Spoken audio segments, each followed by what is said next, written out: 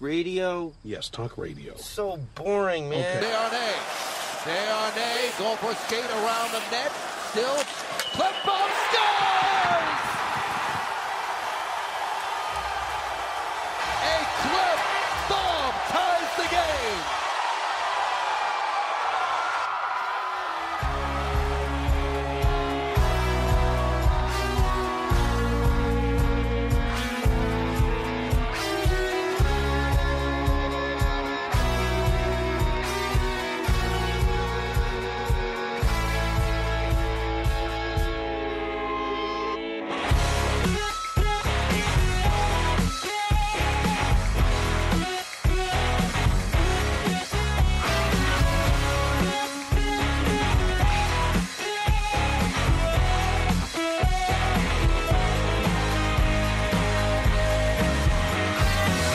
For Monday, January 11th, 2021, it's a new season. A new start of the season, I should say. The NHL season is starting for Laced Up, a hockey podcast. And I'm still James Cole. Yeah. Is it starting, though? Well, we got, 3 days? Yeah. They say they are. Yeah. Yeah, we'll see. I'm Bruce Battaglia. Mr. Positivity. A ray of sunshine. A ray of sunshine. Yeah, something like that. Yeah. Yeah, I don't know. Is this gonna happen? Yeah. You think so? It's gonna happen. All right. I think like if whatever the equivalent is of like our NFL cousin podcast is, they were probably saying the same thing, and they got going, and it probably wasn't the best decision either. It was a disaster, yeah. Yeah. But, okay. So anyway, yeah, we're going to talk about the new season, what we think is going to happen, what we think is not going to happen, all of that in a bit. But first, obviously, the big news, the pressing issue. Everybody wants to know how we feel about the United States finally becoming a hockey country. Oh. By celebrating their win with a massive riot down in the States. So Okay. usually you see that. Wow. Usually they're close. Wow. Usually, they're doing well. They're trying. They're still learning as a nation, but you're supposed to riot when you lose. Just when you win, it's all good times. When you lose, that's Vancouver, Montreal, but. I digress. They're here. They're powerful. They look great. The World Junior Championships, the gold medal game, 2-0 USA. Your thoughts on the game? I thought it was a good game, honestly. I had a lot of fun watching it. It did sort of seem, basically after the first 7 or 8 minutes, that Canada was a step behind them, but I still thought that overall it was a good game. It was one of those games where you were kind of wondering if Canada was going to break through or not, and they just never really did. I thought the USA played 52 minutes of near-perfect hockey. They weathered the storm at the start, which is what everyone said they were going to have to do. Like, if they're going to be playing from behind against Canada, they're fucked. And Canada came out early and had a few really good chances, and they didn't bury, and eventually USA kind of took over, and it was the first example that we had seen of that in the tournament, but it came at the wrong time for Canada. So I thought they deserved it. I was surprised to see them there, and I was surprised to see them do that. I didn't really think of Nate Lehman as the guy that was going to be able to get them to that point, but all credit to him and credit to the USA because they played very, very well. Now, yeah, you nailed it. Like the weathering the storm, the idea of not trying to go goal for goal with Canada, I think was the big goal of the U.S. With this gold medal game. Obviously, that second goal they got when they went up 2-0, bit of a fluke, bit of a funny bounce behind the net. But that being said, even if it was a 1-0 game the whole way, Spencer Knight just on another level throughout that gold medal game. Held the U.S. in it. There was a lot of close calls. There were a lot of saves that I think I won't call them lucky, because honestly I think there was a lot of skill that went into the game that Spencer Knight had. But there were definitely, like, it's not like Canada didn't show up, right? They weren't just taking 20 shots from the perimeter and Spencer Knight was turning away these duds of, opportunities. Like, he had to make some pretty big saves. I mean, it's the one sort of drawback from when everybody gets involved in a sporting event is you do have people that don't know a lot about a sport giving their opinions and thinking that because they watched the tournament for a week that they know exactly what was happening. And so that's kind of the one drawback of this tournament is when Canada doesn't win, how is the reaction to it? And I do think that there was a little less of it than most years of people being like, oh, fuck, they choked or they laid an egg or whatever. Like, no, they should have won this year. Going into it, they had a team that I thought was head and shoulders above the rest of the teams. And they had guys on their roster that just didn't pull their weight. And that's fine. It's not easy to win. It's not easy. It's not an easy tournament. But there wasn't as much criticism about this team once it was over as I find there is most years. People were actually able to keep their emotions in check and things like that. So that was kind of nice because you're right. Like, I wasn't really ready for that narrative of the Canada team didn't show up. Like, they showed up for the whole tournament, played their hearts out. When you're getting outpossessed in a hockey game, it looks like you're not trying. That's how it looks. And so, I mean, you could have made that argument about Canada, but that's not the case. If anything, I thought Canada looked panicked about halfway through the game. They had a sense of urgency, but they weren't smart with their possessions. They weren't. They were just making a lot of bad choices, and that's fine. But the notion that they didn't show up or they were asleep for that game, I don't really agree with that. Yeah. That's what you're saying, but I just mean like people who out there, every year you get that the casual fan every time it's they choked, they didn't show up, all that shit, and they certainly have done that some years. They've certainly shown up and played like shit, the Nugent Hopkins team. But that's not the case with this group. They worked their ass off and they just ran into a team that had a better game plan than they had for the US, and they were able to execute their game plan. Mm-hmm. Because if Canada goes up 1-0, 2-0 early in that game, that is a fucking very different result.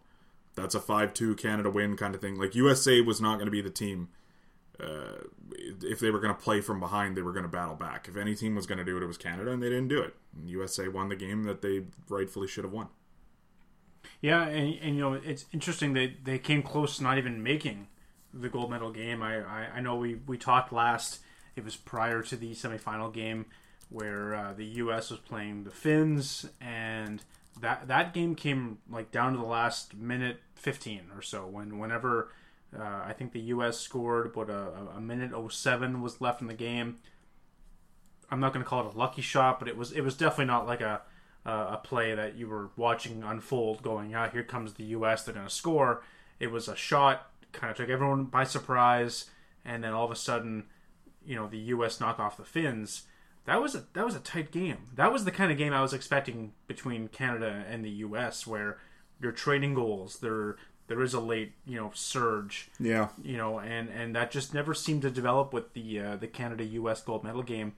Whereas you look at that semifinal that Canada played against Russia, and I had Russia maybe a little higher than most. I thought they looked really good through the preliminary round. Aside from their game against the Czechs there, they seemed to take their foot off the pedal, but I thought they were a really dangerous team, like well positioned to do some damage, and they go into that game and they lose 5-0 to Canada, and you look at that score sheet, they got murdered, and that is that's almost this. You can look at that game from the Russian perspective and go, we shouldn't have lost 5-0, just the same as Canada can look at the gold medal game and say we shouldn't have lost 2-0 to the States. But Canada showed up for that game. They proved everybody that they were a legitimate team. Anybody that, like myself included, that said that they looked a little sluggish through the round robin, that totally flipped the page as far as anyone that had that perspective on this team.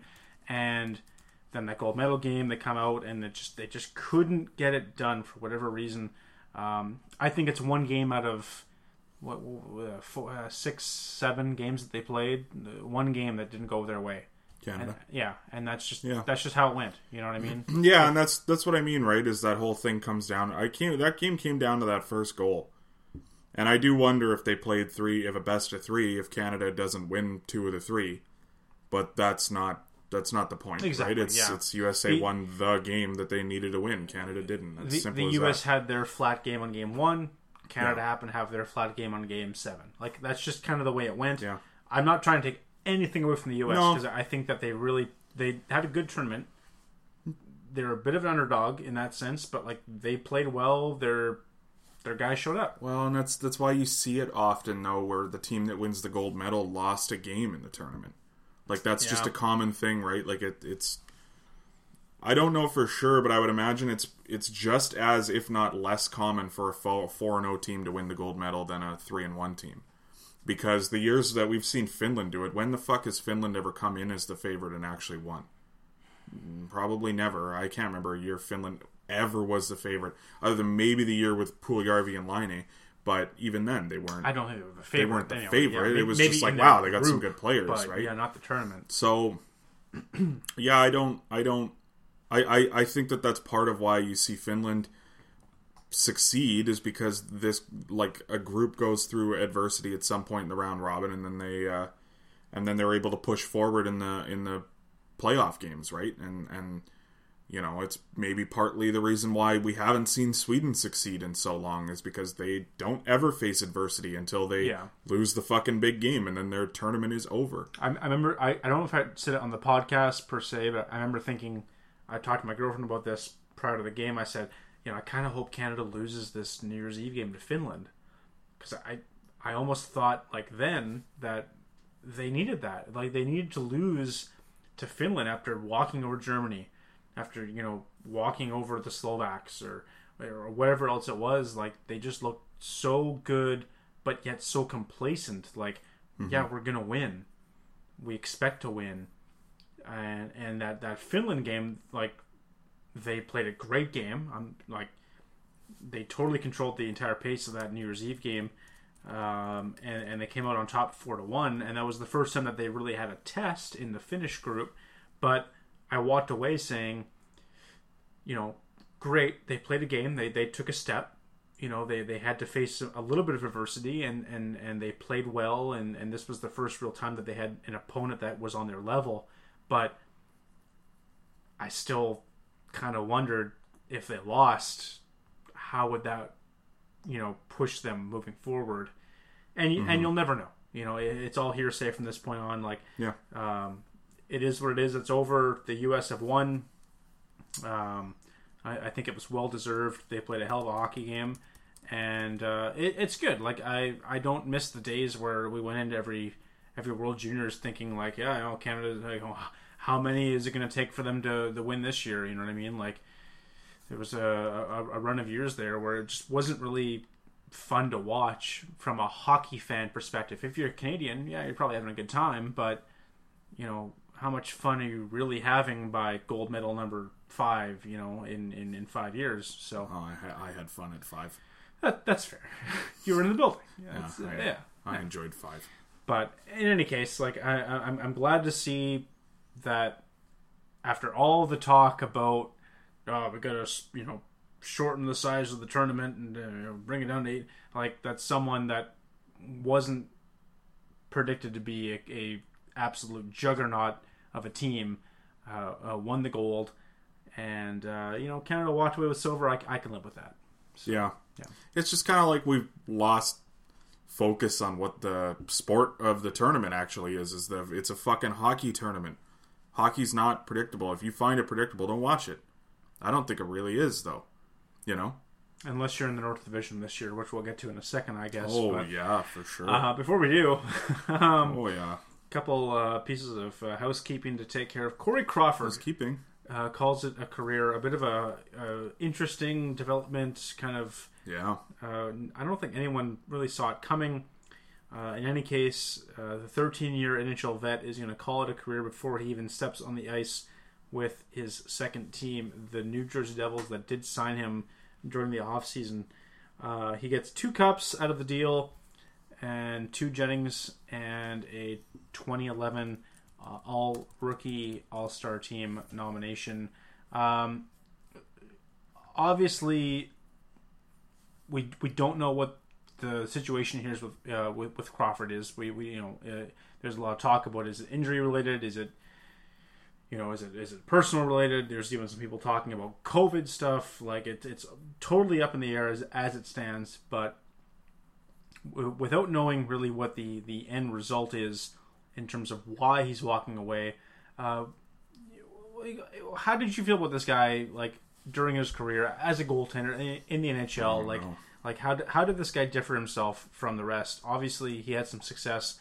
Was he the reason the Blackhawks had some Cup championships, or was he just a product of, like the Grant Fuhrer? I just happened to be on a good team. Yeah, I mean, like, that was my initial thought with him for years, but I mean, he had a lot of good years when the team was bad. So, like, it kind of sort of shifted the way that I've looked at him since then. I mean, like, it's the whole thing with Crawford. Like, goalies are so hard to evaluate, because I've always found, watching him play in the net, that he's incredibly shaky, that he has very, very weird technique, if any, in some situations. But he's a .918 goalie over 488 games. Mm-hmm. You know what I mean? Like, yeah. So, is a lot of his success the product of playing on the Blackhawks when they were, the best team in the league?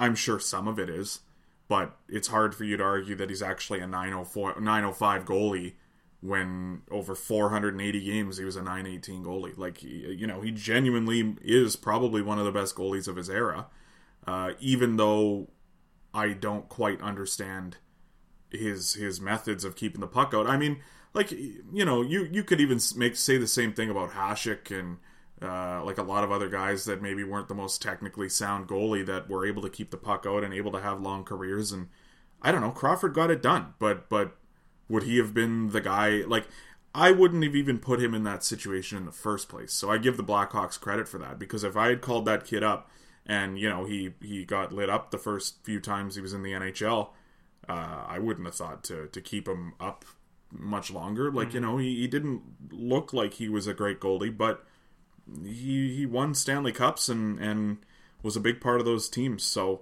yeah, I mean, he's probably not going to get enough respect, even on his, numbers alone, as one of the best goalies of the 2010s, but he probably was. Like, even last year, he was pretty good. Yeah. Well, and I think that's what the New Jersey Devils saw in him when they signed him, was a guy that had some struggles, but kind of also proved that, I'm still here. I'm a little older. I've had some adversity, but I can still contribute. And that was a Blackhawks team that was real bad last year. So there was a bit of promise moving forward, but even still, to your point, this is a guy who was worst season statistically from a goalie perspective, still resulted in a 30-win season with the Blackhawks. And then you go back even further, and he plays one game the year that they win the Cup in 2010. One game. As a 25-year-old goaltender, you play one game. You're thinking, is my career over? Am I just an AHL guy at this point? The Jordan Binnington situation. Yeah, are you actually going to get an opportunity? Yeah.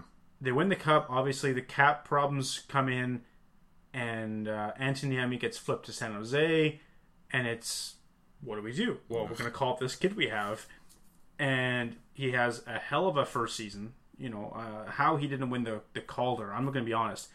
That probably should have been a Calder win for Corey Crawford in 2011. Who won it that year? I can look that up in 2 GIFs here. Oh, it was actually Wayne Gretzky. Oh, wow. Jeff Skinner. Okay. Yeah. Which was maybe, I guess. 40 goals speaks a lot for a rookie, but... Yeah. Yeah, that's hard to take it away from him, for sure. With the power of hindsight, I probably should that's the thing, I guess. But, even still, just absolutely brilliant season coming in a situation where you're the defending Stanley Cup champions, you just lost your starting goaltender, here's the reins. I thought he did a hell of a job. And then obviously the 2 cups that come later, he gets into some injury trouble. I don't know. I never loved him. I never hated him. I always thought he was a good goalie in a really good system that did enough to win. You know, never the like I alluded to. He was never the Grant Fuhrer that was just the guy that, you know, I hope I stop enough pucks that, you know, my team can put enough in the other net kind of thing. Like, he legitimately was pretty good for a few years there. He also happened to be on the team that won the cup. Like, just one of those things. So, obviously we hope this is not something that's going to, you know, affect him long term. Whatever the reason is that he retired, you know, we do wish him the best moving forward. Yeah, he's always seemed like a good dude. That's one thing I've always liked about him. Down to earth and really giving into the community and all that. So just turned 36 about less than 2 weeks ago. So a lot of life ahead of him, and I hope he finds his stride and maybe has a role in hockey down the road. But for now, Corey Crawford leaves the NHL after 13 years he gave us in 2021. Oliver Bjorkstrand has a new contract with the Columbus Blue Jackets, which I'm going to pull up right fucking now because I did not have that ready to go. But obviously, like, we had all the talk about Dubois and how that contract was going to shake down. No one was really talking about this guy. Oliver Bjorkstrand signs a 5-year contract at $5.4 million at a cap hit. This is a guy that I really like. As you know, I like the Danes. I love my Danish hockey players. But you don't say. But honestly, he's had a few really solid seasons, and I think if Columbus is going to have any degree of success moving forward, he's going to be a guy that's going to have to be involved in one way or the other, especially if, like we said, Dubois is leaving or taken off in any respect. Yeah, who knows? So they get the deal done with him. What is this guy? Like, obviously, we talk about the cap at 5.4.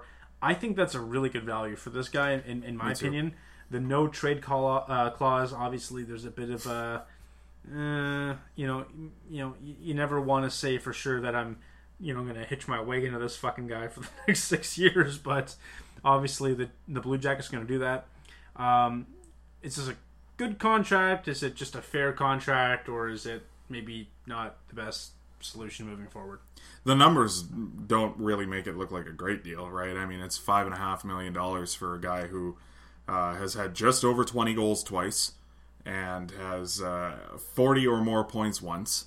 And, when you look at it that way, like, it doesn't really sound that good. But, I think most people are familiar enough with Bjorkstrand at this point to know that, he's been a high-end prospect in their system for a while that is just kind of finally getting to where they want him to be at. He's 25. Like, he's not young, but he's not old. I think it's a good deal because you're paying, probably market value for what is going to be his prime, you would think.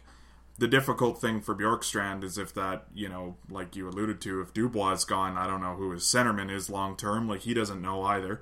But it was important for Columbus to get this deal done because he's not a guy that you want to let walk, or have to trade or whatever. So I think it's a good hit. I do like the deal, but he is one of those guys where maybe you're looking back on it, and not to say that that's where this guy is headed for sure, but like a Clayton Keller where you're paying without the results yet, and now you're kind of looking back on it and being like, well, did we just pay $7 million for a guy that maybe isn't worth that? So yeah.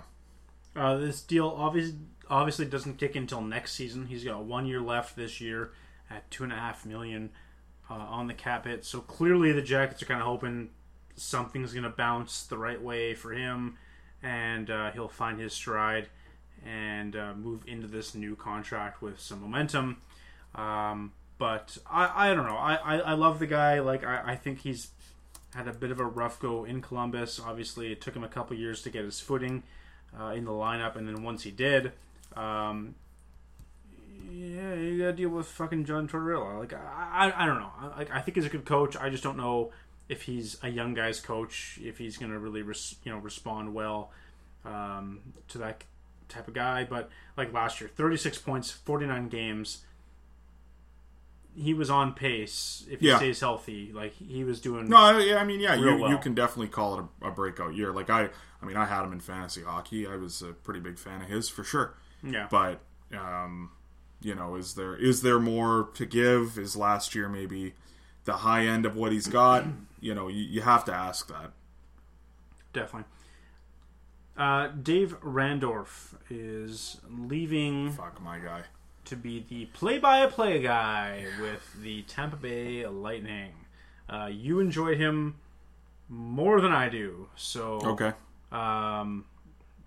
You're obviously going to miss him,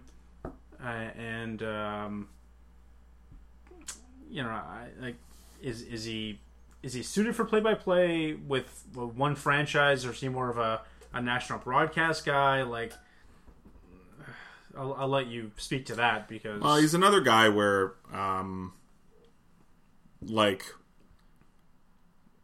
the sound of his voice, like, he was born to do what he's doing, for sure. Like, he's born to be a play-by-play guy in sports. There's no question about it. He does a great job at exciting moments. He gets amped up, but he's also fairly even-keeled for most of the game.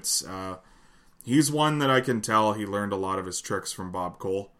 Because I think he's got a very, very good knack for a big moment, just kind of knowing how to call it. I mean, he's been an instrumental part for Hockey Night in Canada since they got the TV deal. He's been kind of their, number 2, number 3 guy doing the West games. He called Connor McDavid's first playoff goal. Tavares overtime goal in New York, Bedlam in Brooklyn. Like, he's had a lot of really good moments for Hockey Night in Canada. I know this was never going to happen, but he's a better play-by-play guy than Jim Houston. That's not even close. But it was one of those things, like, they didn't renew his contract, and I guess I can understand why. I mean, they just got Chris Cuthbert. They're married to Jim Houston, and John Bartlett is probably going to cost them less money. So... You know what I mean? Like, and John Bartlett's pretty good too. So, like, should they have let Bartlett walk? Probably not. But I think Dave Randorf's really good. He's called a lot of different types of hockey, so I think he's very, very suited to go down and do the thing in Tampa Bay. And they're fucking lucky, I think. And that's fair. Like, I'm probably going to watch more Tampa Bay games this year than I normally would have. Wow, considering that team is no longer in your favorite team's division, that's a bold take, but I took all their players in fantasy hockey tonight, so... Okay. Yeah, I took like 3 or 4 Lightning. Do you watch your fantasy players? Goalies, yeah. Goalies for sure. Really? Yeah. I used to watch John Gibson all the fucking time when he started. I would watch Anaheim Ducks games. Huh. And it was infuriating because that team was terrible. At the time, I couldn't give a shit. Like, I draft them, and you know what, James? It's something that stems from fantasy football. So I think that maybe if you had, what I mean, more of an extensive background playing fantasy football, it's probably something that you would do more often. But like that's the whole point of watching football is to watch your fantasy team. Yeah. Right, wait, you're telling me that people actually cheer for teams in football and, like, there's fan bases and stuff? Come on, give me a break. Also all these guys wearing Browns jerseys have just fucking owned fucking Baker Mayfield in fantasy football for a couple of years, and now they're... And speaking of the Browns, this week's podcast sponsor. No. Wow. Sponsored by the Cleveland Browns. Yeah. Ooh. We got Steelers colors as our logo, so... I guess that brings us to, like, the season preview episode. Oh, you had nothing to say about Dave Randorf? Okay. I don't know. Like, I told you. Didn't love him. Like, I'm happy for him. Like, don't get me wrong. I don't think he's, like, a shitty dude. He's a beauty. I just didn't think he was, like, all that great at his job when he was with the CBC. So, like, like, if this is going to allow him to have a better career, then props. You know? Okay. Like, best to you. Props, type of for sure. So, Also, I'm very excited looking at the Columbus Blue Jackets cap-friendly page to find out that Mikko Koivu plays there. yeah, number 9. Okay, Yeah, cool. Didn't know that. yeah, brother of Saku. Yeah, good stuff. Yeah. Yeah, the 2021 NHL season, I'm refusing to call it the 2020-2021 season because there's no fucking hockey games being played in 2020. So, they're going to do it. This is the big news. The hot ticket, the big, The hot tamale. the hot tamale. That's what I was There going you for. go. There it is. Nailed it. Wednesday, January 13th, we got puck drop. So... We'll see. Well, I mean, like, there's a couple teams that have COVID cases that maybe Yeah, they don't seem too worried we about it. should have talked about, but the Tampa Bay Lightning came out and said that they're not going to have fans in the building for the first little bit, so that's progressive enough, right? Who isn't? Tampa Bay? Tampa Bay, yeah. Well, yeah, I mean, I guess. I my favorite thing was the Dallas Stars releasing a statement that, like, 6 players and 3 staff members or whatever tested positive for COVID, like, half an hour before releasing the statement that they're going to have fans in the building at a limited capacity. Like, what? Yeah, you know, like, a bunch of our players got COVID through no fault of their own just because the general public, it's hard to, you know, be part of the general public and not get COVID. Oh, by the way, we're also going to mix the general public in our stands. It's going to be good. It's going to be an absolute disaster, and gonna they be good. And they shouldn't be playing this year, for the record. No.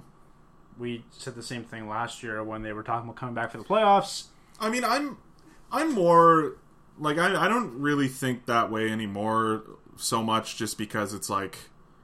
I mean, like, yeah, morally they shouldn't be playing, obviously. But, I mean, I understand that, you know, business needs to still go on to some degree. And not saying that I agree with that, like, completely. But, I mean, that is kind of the reality. And it's just the problem is that, you know, should they be bubbling this? Yeah, probably. And would that cause some of your star players to stay home? Yeah, maybe. But is that the right move? For sure it is. Like, you shouldn't be traveling to all these other cities, because if it's so easy to get it, like the Dallas Stars are saying it is, then how is this any fucking different than when you were traveling to training camp? Now you're going to be traveling to and from a bunch of other cities? Cool. Smart. Yeah, it's going to be an absolute disaster. It's going to be an absolute shit show. For the 8th time in NHL history, we are going to have a shortened season. How short it will be, we do not know yet. But we're gonna do this. Apparently, like, that's what they say. Like, we don't get to make the fucking schedule. That's up to Glenn. So, Rick. Rick. Yeah, Rick. Where did I get Glenn from? I don't know. You always call him Glenn, though. Do I? Yep. No, Rick Glenn is his name. Rick Glenn, yeah. right. Yeah. But it's out there. We're gonna do this thing. I don't agree with it. You don't agree with it. But if they're gonna do it, we should probably talk about what we think is gonna happen. And aside from every other, I'm gonna watch it.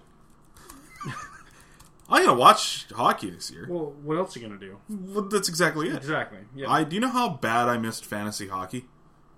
Ooh. Like I did not. I didn't at first, but now that it's like getting going again, I'm like, yeah, this should be good. Okay. You know? Yeah. I hope you get your. You know, COVID you just IR did a spot draft open. then. Like, if you don't want to play, then don't. No, I How about picked, that? I picked 12 guys that I expect are gonna miss a lot of time this year. So. Yeah, you just don't know which 12 those are yet. Exactly. Yeah. So aside from every other team getting COVID cases, we're going to do our 2021 season predictions. We're going to go through each of the 4 newly crafted divisions that have fancy new sponsorship names that we do not remember the names Oh, of. right.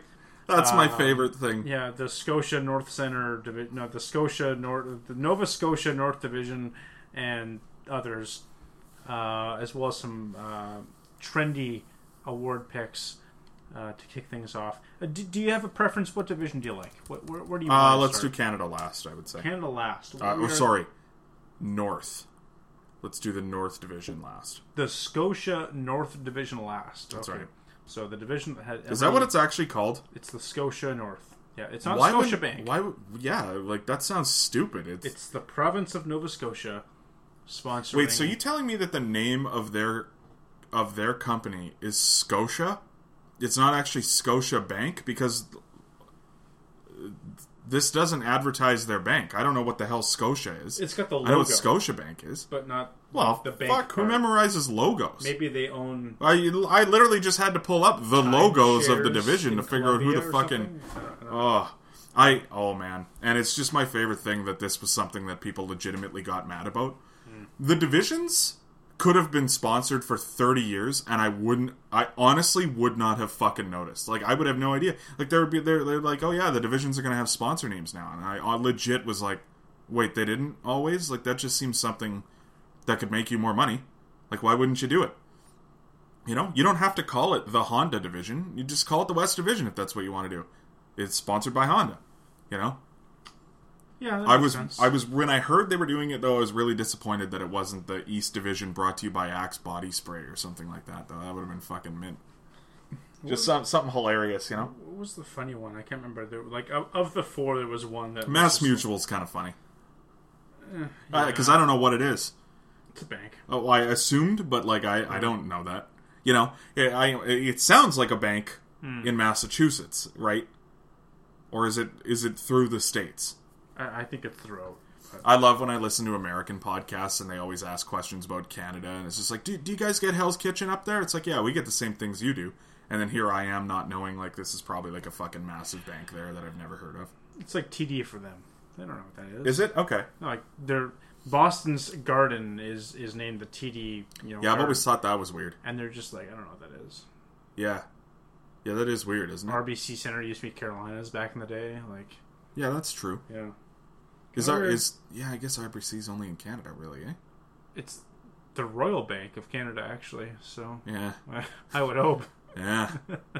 Yeah, I guess, eh? All right. Well, let's start out with what should be the easiest division to kind of go through, and that is the West Division. Brought to you by Honda.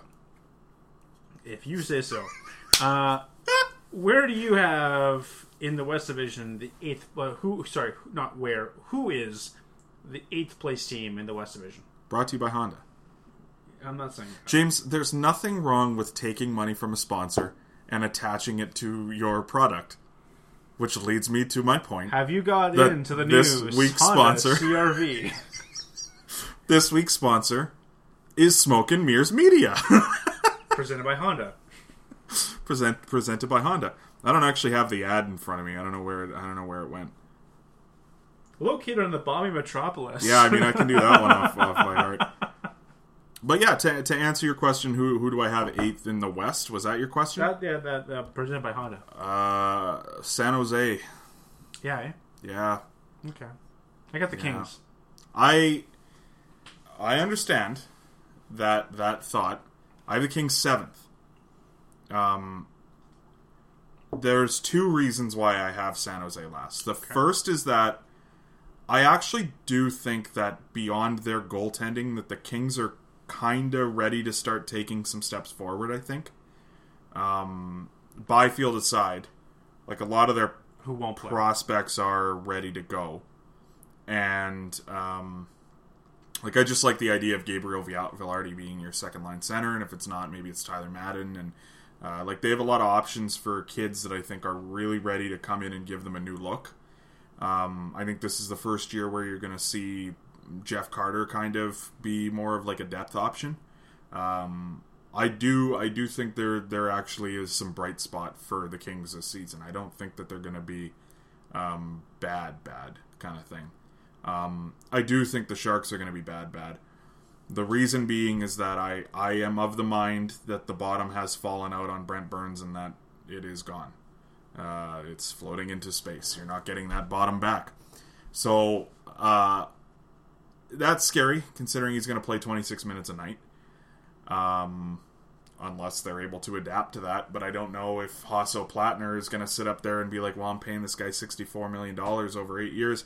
I want my fans to see him play. Well, the fans don't want to see him play. He sucks now. Well, there's no fans in the building. You know what I mean. And they're not playing in San Jose. So, Yeah, that should be good. Yeah, and honestly, that is another reason why I kind of had that thought, is the fact that they are not playing at home. I don't think is going to help them very much, at least to start. Yeah, I don't have a lot of faith in San Jose, and you're going to hear this. You're going to hear me make this point a lot when we do these predictions.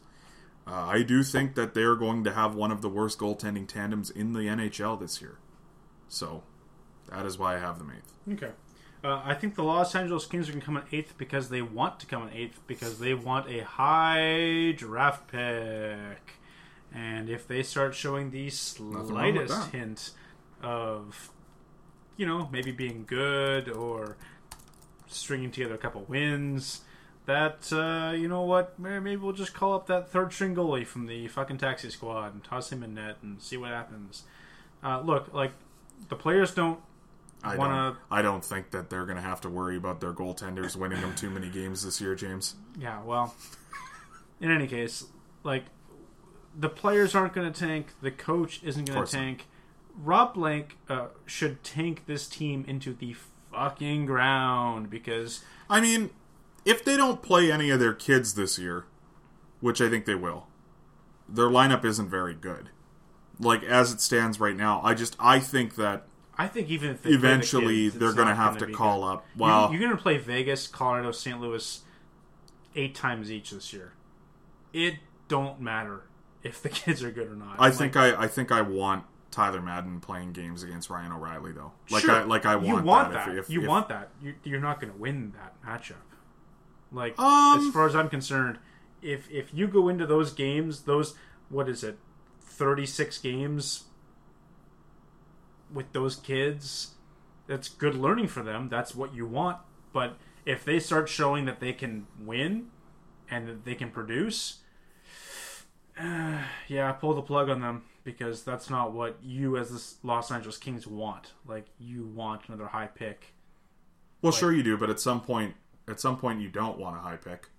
And it's not now. I do. It's definitely not now. Well, I mean, I would argue that they have the best prospect pool in the NHL. They definitely do. I think that's the difference. Is that add one more? You can never have enough. It's an embarrassment of riches, and I mean, it's one of those things too.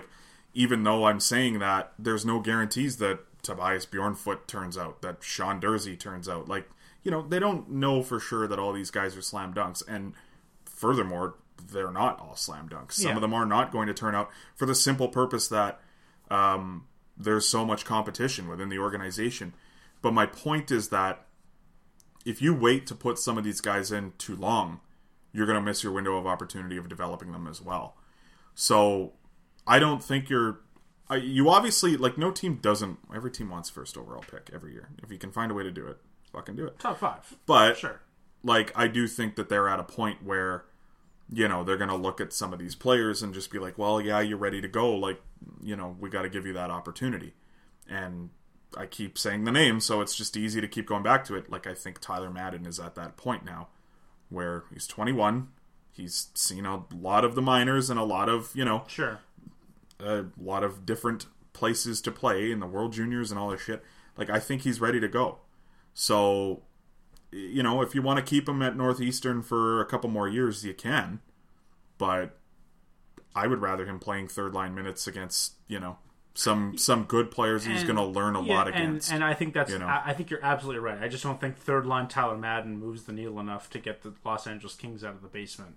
Well, so yeah, second or third line though. If it depends how good Velarde is. And I could be wrong about Madden. Sure. Maybe Madden is going to be a bust. I don't think that at all. You're going to go into this season as the Kings, and you're going to look at this and you're going to say, what's the goal here? Are we going to work our way out of a top 5 pick for the sake of not making the playoffs and having a 10th overall pick? Why would we do that to ourselves? That's all I see out of this team. There's no way you can beat with the big boys. So all I would say is that I think I have heard enough. I mean, I don't know him personally, but enough interviews with Rob Blake to know that he thinks more the other way, more developmentally, and not that. Again, to your point, it's not to say that I think Rob Blake is satisfied with the prospect pool they have, but I do think that he knows that at some point they need to start developing these guys too, beyond just drafting them.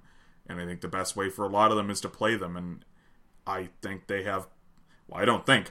I know they have at least 6 forward prospects that are better than basically every fucking forward on the team. Sure. You know what I mean? Sure. Like, and it's even the same point. Like, I want Madden and Velarde and Turcotte learning from Kopitar now, not in a few years. I want them to see Kopitar while he's still fucking got it, you know. Yeah. And he's still like 90% Anze Kopitar. Like, a lot of people don't realize that because LA sucks now. He had 61 points last year. Like, he's still fucking giving her.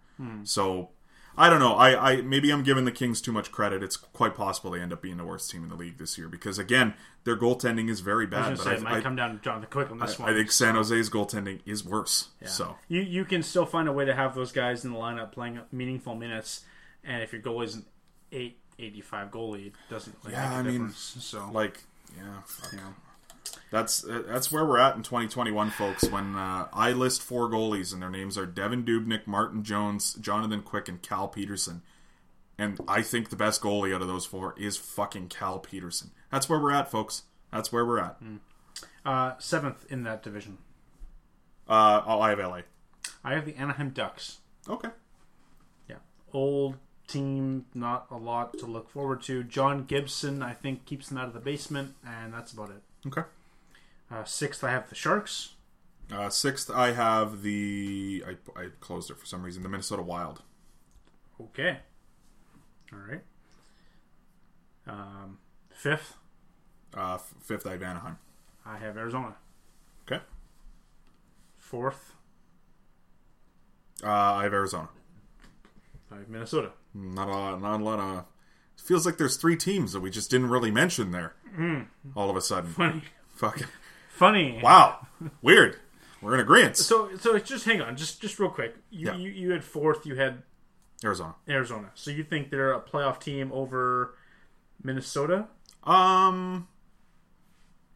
So is that how the format's working though? As a top 4 team from every division? Yeah. Yeah, I guess so. Oh yeah. Oh, over Minnesota? Yeah. Oh yeah. Okay. Yeah. Okay. I thought 6th was giving Minnesota credit. Okay. I almost had Minnesota in 3rd, but let's hear that one. I'm interested on that one. Well, first off, the Blues. Wow. The Blues are not great. But like second off, like I think Minnesota, like a lot of people are overlooking the fact that a lot of their problems last year were the fault of a guy by the name of Devin Dubnyk, and he is no longer there. So yeah, but they got worse this offseason. Like, that's the thing. They don't have an NHL centerman. They don't have one. They have one. They have Joel Eriksson-Ek. I don't, at least based on advanced stats and regular stats, Nick Bjugstad is not an NHL player. Right, but Nick Bonino is maybe a 4th-line centerman. Victor Rask is not an NHL player. And Marcus Johansson is not a fucking centerman. Sure. This team is a fucking tire fire. And who did they have last year? A 37-year-old Mikko Koivu. Yeah, I'd rather have him. He's a fucking 3rd-line center. Wow, Mikko Koivu. The fact that he's on an NHL team is impressive to me, but... well, yeah, he was on the Wilds because he had to be. Yeah, like, they didn't have a number 1 center last year. Never mind this year. Well, they haven't had a number 1 center in many, many years. Okay, they haven't had a top 6 center in the last... I don't even mean that, James. I genuinely mean it when I say of the 4 guys that are going to play centerman, I don't think 3 of them are capable of even fucking coming close to it at an NHL level. And that's fair, but they're all better than the guys that they had last year. The worst center depth I've maybe ever seen. Ever. And it's better than last year, and they made the playoffs last year. I don't agree with you at all. I think this team is just fucking... I don't know. I don't get it. I don't really understand what Bill Guerin's doing.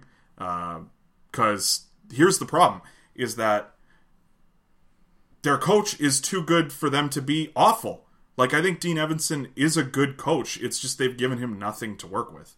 Their blue line's solid. It's not great. I think it's a little overrated. But it is, like, it's still probably, I don't know, it's probably a top 10 blue line in the league. You would think, at least a top 4. I would agree. And right? the goaltending got better. Then Soucy's pretty solid. So, like, it's good. I don't think the goaltending, never mind. It definitely didn't get worse. That's for sure. It didn't get great, though. Like, but I don't know. Like, maybe Talbot has a good year. It's hard to say. I just don't see it. They're in the advantage of playing against the California teams, which they didn't have last year. Like, they're going to rack up points there alone, in my opinion. And which I don't agree with, but that's fine. Like they're better than San Jose and LA. I don't think they're better. They might be better than Anaheim. Anaheim is always a hard one to say. Like he's another. Like they're another one similar to Brent Burns. Like if Cam Fowler is going to be playing like 25 minutes a night, well, he's not very good. Yeah, so a lot of teams are going to eat him but like, alive. so what's the case with, or like what is the case for Arizona? I guess is the flip side of this discussion. Well, they're just Montreal of the West to me. Like they're just, again, they're another team that is very well coached. They don't really have a weakness. They're just not particularly amazing at anything other than playing the trap. Like they're the closest thing to the Devils that we have in the NHL. Like they're Montreal West in the sense that from top to bottom, the roster's fine. They don't have any stars. Their goaltending is solid, but nothing to write home about. But they're going to find a way to win games based on the way they play a lot of nights. And don't get me wrong, I still think they're going to get eaten alive by Vegas and Colorado regularly in that division. But I do think that, like, if you're telling me that Arizona, all they got to do to make the playoffs is try to keep the Wild and the Kings and the Sharks from scoring more than 2 goals a night, I'll fucking put my money on that for sure. The only team I think that might give them trouble that I have below them is the Ducks, but the Ducks are another one like the Kings. Until I know what their roster looks like on opening night, it's hard for me to say for sure, right? Because they have some bizarre guys listed on their roster at the moment, and I feel like they have guys in the minors and in their prospect pool that should make the team over them, but who knows? Third place in the West. I have St. Louis. I also have St. Louis. Wow, that's crazy.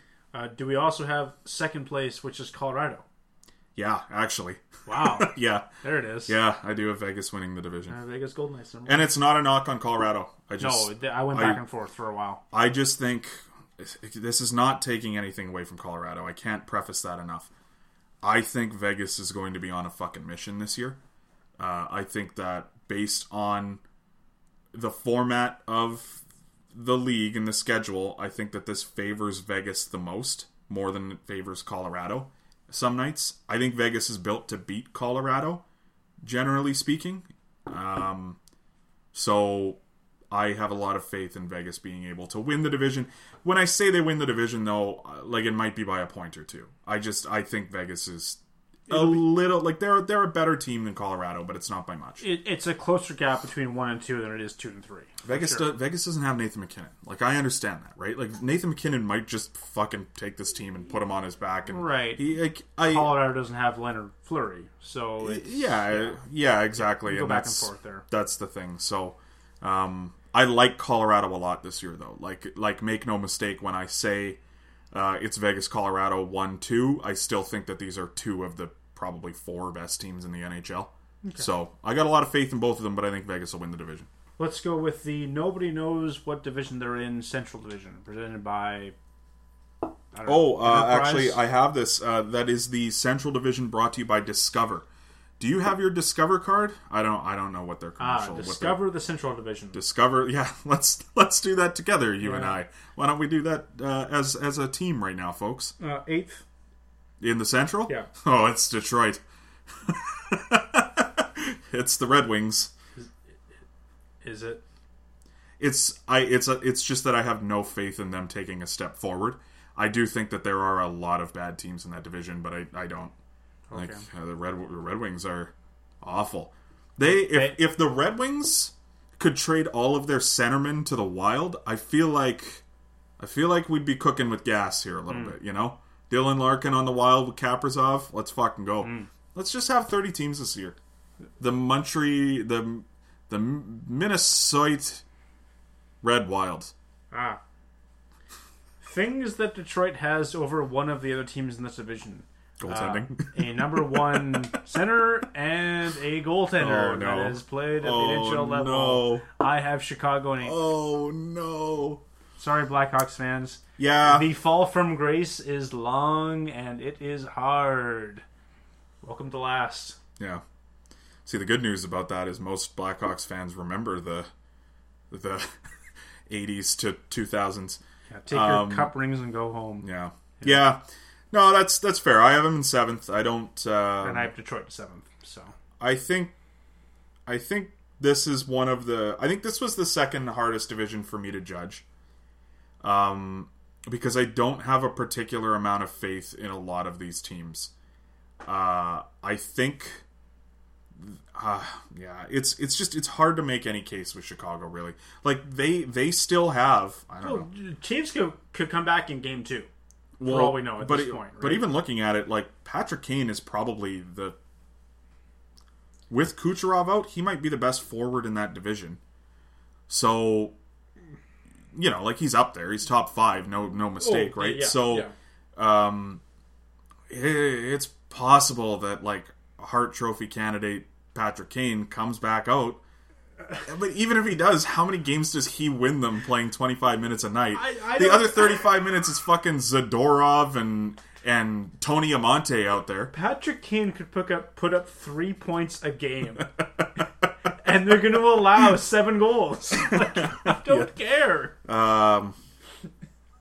Yeah, they also have one of the worst goaltending tandems in the league. If you're scoring at home, their goaltenders entering the season are Malcolm Subban and Colin Delia.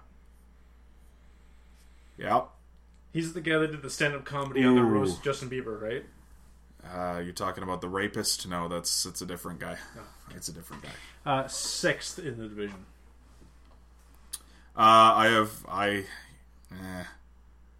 This is a bold one that I might even switch it. You know what? Fuck it. I'm switching it. I'm going 6th.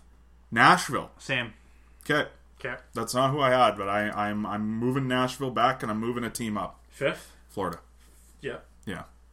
I don't particularly think that high of Florida, but they could maybe make the playoffs if Bobrovsky has like a resurgence. If Bobrovsky, if the whole team plays the way that they're capable of playing all the time, I probably have them 3rd. But I don't. Well, I think they have a good roster. And they have a good coach. I can't for the life of me figure out what the fuck is wrong with them, but something is. Yeah. Something's wrong with that team. It's Sunrise. Yeah. Well, 4th? I have Dallas. We differ. Mm-hmm. We are different, you and I. Yeah. I have Columbus. Okay. Yeah, I could see that. Okay. 3rd? Dallas. I have Columbus. Okay. Yeah. So we're not so different, you and I. No. Same. This is going to be, again, kind of like the West, where I think it's just going to be Tampa Bay and fucking Carolina. Yeah. Just feasting on some of these Carolina teams. 2? Carolina 2, Tampa Bay 1. Yeah. I do think highly of Carolina, but Tampa Bay is so fucking good. Like, it's just... Even without Kucherov. It's just... It's honestly, like... oh, man. They're fucking incredible. So, yeah, I see your point with Columbus. I think the only reason I don't have Dallas missing the playoffs is because of the division they're in. Like, I think in every other division, they miss the playoffs. But this division is, to me, probably the worst. Well, what was their old division? Like, they probably still made the playoffs, right? Like, they were still behind Vegas, Colorado, St. Louis, but they're probably 4th. So their normal division would be Colorado, Nashville, St. Louis, Winnipeg, Minnesota, Chicago, and whoever else I forgot. But so they're normally in that division, and in that division, they're probably still 3rd. I think Winnipeg finishes ahead of them this year, and I think that's I don't know. That's almost a better spot for Minnesota to be. Too, like, I don't know, it's just it's weird. I don't know, like, Dallas is just a weird one. Like, their goaltending, I know everyone's high on it. I don't really know what to make of it for sure. I think it's really good, but they're both really old. And at some point, if Bishop's out and you've got a guy who was a career backup up until last year as your other goalie, like, I don't know what to make of that. Their blue line's good, but their forward group is very thin, especially without Sagan. So, I think 3, 4, like, their best forward is maybe Radulov, who had a bad year last year. So I don't know. Gurianov, I think, takes a step, but maybe. I mean, like, that's the thing. He had a good playoff, but like, people forget, like, yeah, he led them in goals. He led them in goals with 20. It's not like he had 35, 40 Sure. goals last year. He had 20 goals. But he was young. And he played like 11 minutes a night. Like Exactly. But my point is that I don't know if they have the faith in them, if they've done a good enough job developing him necessarily. He had a good playoff run. We'll see what happens. Yeah. But regardless, like their playoff their forward group is nothing very, very good. I it think wasn't it's, last year, and I think it's poised to take a step back because some of their best players are getting old and not good. I think it's Dallas, Columbus, and Florida based on which goaltending tandem is the best of those three. At the end of the day, like I honestly don't see a lot of separation between those, Yeah, those I mean, three that's teams. more or It's less like, how I have it too, because I think Columbus is Yeah. the best of the three, then Dallas, and then Florida. Yeah, but Yeah. if like Bobrovsky could take that team to third, if he gets back to 935 Easily. Yeah, sure, but yeah. I think that's where the difference is. Carolina's another team too, right? Like They could they're slip. so good possession wise, but if a team figures them out, and if a few teams figure them out, and you're playing how to the same keep them off teams the every puck. year. So yeah, Like, if you're telling me that Dallas's power play is going to get to go to work a few times a night against Carolina and fucking Peter Mrazek, that could get ugly real fast. That's the one thing Dallas does have is I still think they have a pretty good power play unit even without Sagan. yeah. The East Division. Oh, I know this one. The East is brought to you It's all by by New York. Mass Mutual. It's just New York, Yeah, etc. the Massachusetts division. Yeah. I have the Devils in last. Hey Sam. Yeah. Sorry, Mackenzie.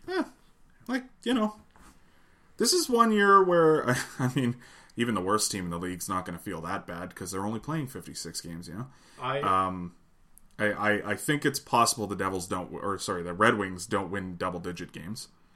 But even as a last-place team, like, the Devils could take a step forward. It's just not going to be good enough to be higher than, like, 6th, probably. It's such a good division. Like Yeah, that's the no, thing, this is a the Devils probably get screwed the most this year. like I'm probably banking on Jack Hughes taking a big step forward. And I don't think it's enough. You know what I mean? Like Yeah. if he stays like just what he was last year, they're definitely 8th.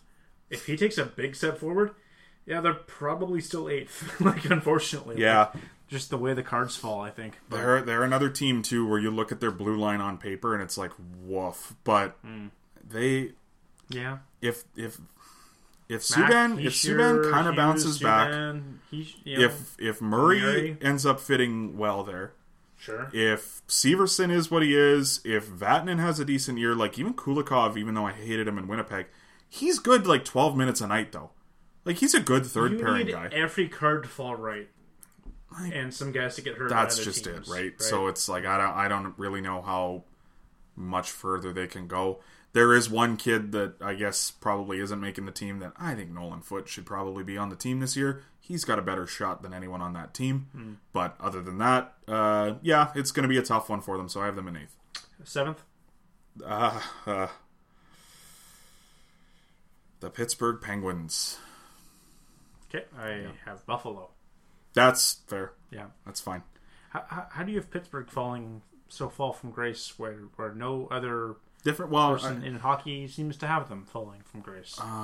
yeah. Well, I don't really get the big deal. They're not. Have you heard of Sidney Crosby? They're not. Yeah. Okay. I remember. Yeah. I remember. He's gone now. No, Wow. like it's one of those things where I don't think Sidney Crosby is good enough anymore that he can drag the other him and Gino can't drag the other 16 corpses every night anymore. They just can't. They're gonna win them some games, but there's gonna be nights where Sid and Gino just don't have it, and the rest of his team fucking don't have it either. So this is probably my boldest prediction, is the Penguins falling that far. I think it is. But in a 56 game season, I just I don't know. Like they're not very good. I almost would agree with you if the season wasn't 56 games. Like if we're talking about like Sydney having I get what you're saying. 82 games, it's like by February he's probably toast, right? But yeah. I don't know. Like I think those guys come out of the gates firing. I think Letang's still there. I think Kapanen has a really good season. Gensel obviously Rust is still like that was a point per game guy last year in a breakout season. I think he could make some noise. The goaltending, big question mark for me. Obviously, I think it's one of those things where I look at last year and I'm willing to take the under on almost all those players. You know what I mean? Like, sure. Like I'm very high on Chris Letang, but the part that we all tend to forget because Crosby and Gino, we always think about them. Chris Letang's 33 now. Like Chris Letang's not 28 anymore, right? So again, it's just it's the same thing that I always say with these teams that have an older roster, where at some point the bottom's going to fall out. I think Pittsburgh is probably most poised for that to happen because I don't really like their depth. But I'll put it this way. This division is so tough, I at one point had them in second. But the more I thought about it, I just can't see them beating all the teams in front of them more times than they get beat. Okay. So no, that's fair. Yeah. Sixth? The Islanders. I have the other New York franchise. Oh. Well, there's three. So. Well, the New York City franchise. Okay. Yeah. Okay. You have the Rangers 6, you're saying? Yeah. Okay. Yeah. Fifth? Bruins. Okay. I could get on board. It's hard to play hockey when you have no defenseman and also your leading goal scorer is injured for the first half of the year. Blue line's not good. Yeah. Not good. Yeah. That you have them fifth. Sorry. Yeah. I have Buffalo fifth. Big step. Yeah. No goaltending. I think I'm ready to say it with Buffalo. Okay. I think I took them fourth last year. I think I'm secretly a Buffalo guy. Like, I feel like I make fun of everyone who always says they're going to take that step forward, and then I'm like mildly in the background being like, well, they'll take a little step forward. Bold. Yeah. Okay. Yeah. It's one of those things too. Like, I was less afraid this year to make bold predictions here because I can always just be like, well, it's 56 games. Who knows? You know what I mean? I got a cop out this year, but I don't know. I think Buffalo has a tendency to always start well, right? And so if the bottom's falling out for 36 games instead of 62 games, like that helps them in the standings. I don't hate their goaltending. It's the weakest in the division. Hate their blue line, but I don't love it. But I do like their top six forward group. Yeah. This is the toughest division in my opinion. So yeah, I'm not going to say that you're wrong per se. Like I don't think either of us are going to be wrong here. It's just this. It's so hard to tell. Yeah. But okay, so who do you have making the playoffs at fourth? I have the Rangers. How? When we get to our individual awards, you will know. No, I remember Artemi Panarin from last year. I just don't understand how else beyond that. Yeah, I mean, like they were not good against Carolina in the playoffs, right? Which doesn't help them, but they were one of the best teams down the stretch last year. I do think that Lafreniere is a little bit better than maybe people are going to give him credit for this year. He's going to be great. I didn't get him in either fantasy league, but I genuinely think that he is like maybe the third best forward on that team already. So, that's good. Mm-hmm. I honestly, I kind of like their forward depth. I don't really think they get a lot of respect for that. Yeah, the fair. Problem I have with them, and I can already feel that this is kind of your thought on them. I don't know how much Jack Johnson's going to play, but if it's anything more than at all, it's bad because he is the guy. If this okay, we got to have like laced up specific awards. Like we got to have our own award show this year. I think where we have our own, like, you know what I mean, made up awards, and we give them. I would give Jack Johnson the award of being the worst defenseman in the National Hockey League at this point. I think he is. I think I'm ready to say that. He's making over $1 million next year. So he is definitely playing. So the thing is, though, is like I like as players, I like D'Angelo, True Fox, and I think that Miller's going to make the team, and I think he's going to be good. So, and I really like their goaltending. Like I love their goaltending. Ooh. So I think the Rangers are good. The only thing that really worries me with the Rangers is their coach. So I think we'll see what happens there. But yeah, I have some bold predictions to make for the Rangers. Okay. I have the Caps in fourth, making the playoffs. Oh. Okay. Okay. You're gonna really love my predictions then. Okay. You have them in fourth. Okay. Yeah. Third, I have the Boston Bruins. I have the Penguins. Okay. Yeah. Cool. Second? Who do you have left? I don't even... Who isn't? Second, I have the Philadelphia Flyers. No, I have the New York Islanders. Oh, wow. A team with the... That's surprising. The best coach in the division. The Yeah. conference final maybe, runner-up actually. from the playoffs last year. And a team that I continuously... predict to not be good, and they keep telling me that I'm wrong. So I'm fuck it. They're finishing second, and I hope they finish seventh. How's that? Yeah, that's sound reasoning. Good. I don't have an argument there. Good. I have the Capitals winning the division. Yeah. I have the Flyers. Yeah. Okay. Yeah. No, I like the Capitals roster because in my head it's still 2011, as I stated last week on the podcast. So Right. I'm a lot happier there. No, I like the coaching change. I think the Capitals only have maybe a couple years left with this group. I think they're going to be in a San Jose Sharks situation sooner rather than later. But I do think that they have enough left to give this one or two more kicks at the can here. And if there's any coach that I think is going to kind of wake them up, other than maybe Barry Trotz again, Peter Laviolette is about as good as a bet as any. To be coaching this team. I think he coaches the right system. I think he coaches the right way that it's going to get through to a lot of these guys. They've had a lot of coaches that are not similar in style to Peter Laviolette, and the times they have had ones, they seem to do better. Boudreau and Trotz, I think of more like Laviolette types where they're quite fiery, hold you accountable, that kind of thing, and that's what this group seems to enjoy. So, yeah, I have a lot of faith in the Caps, but having said all that, again, they are old.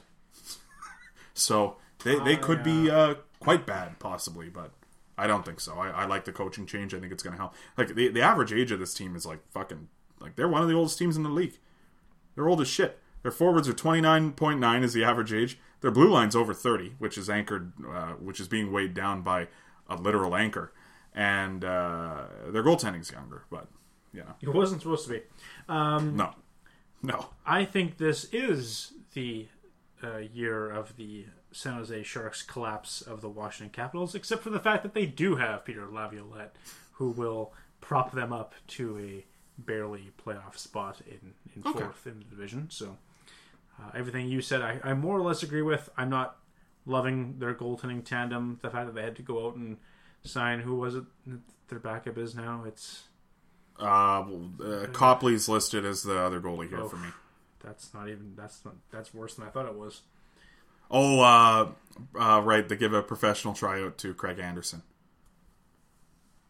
Yeah, so maybe fifth, I don't know.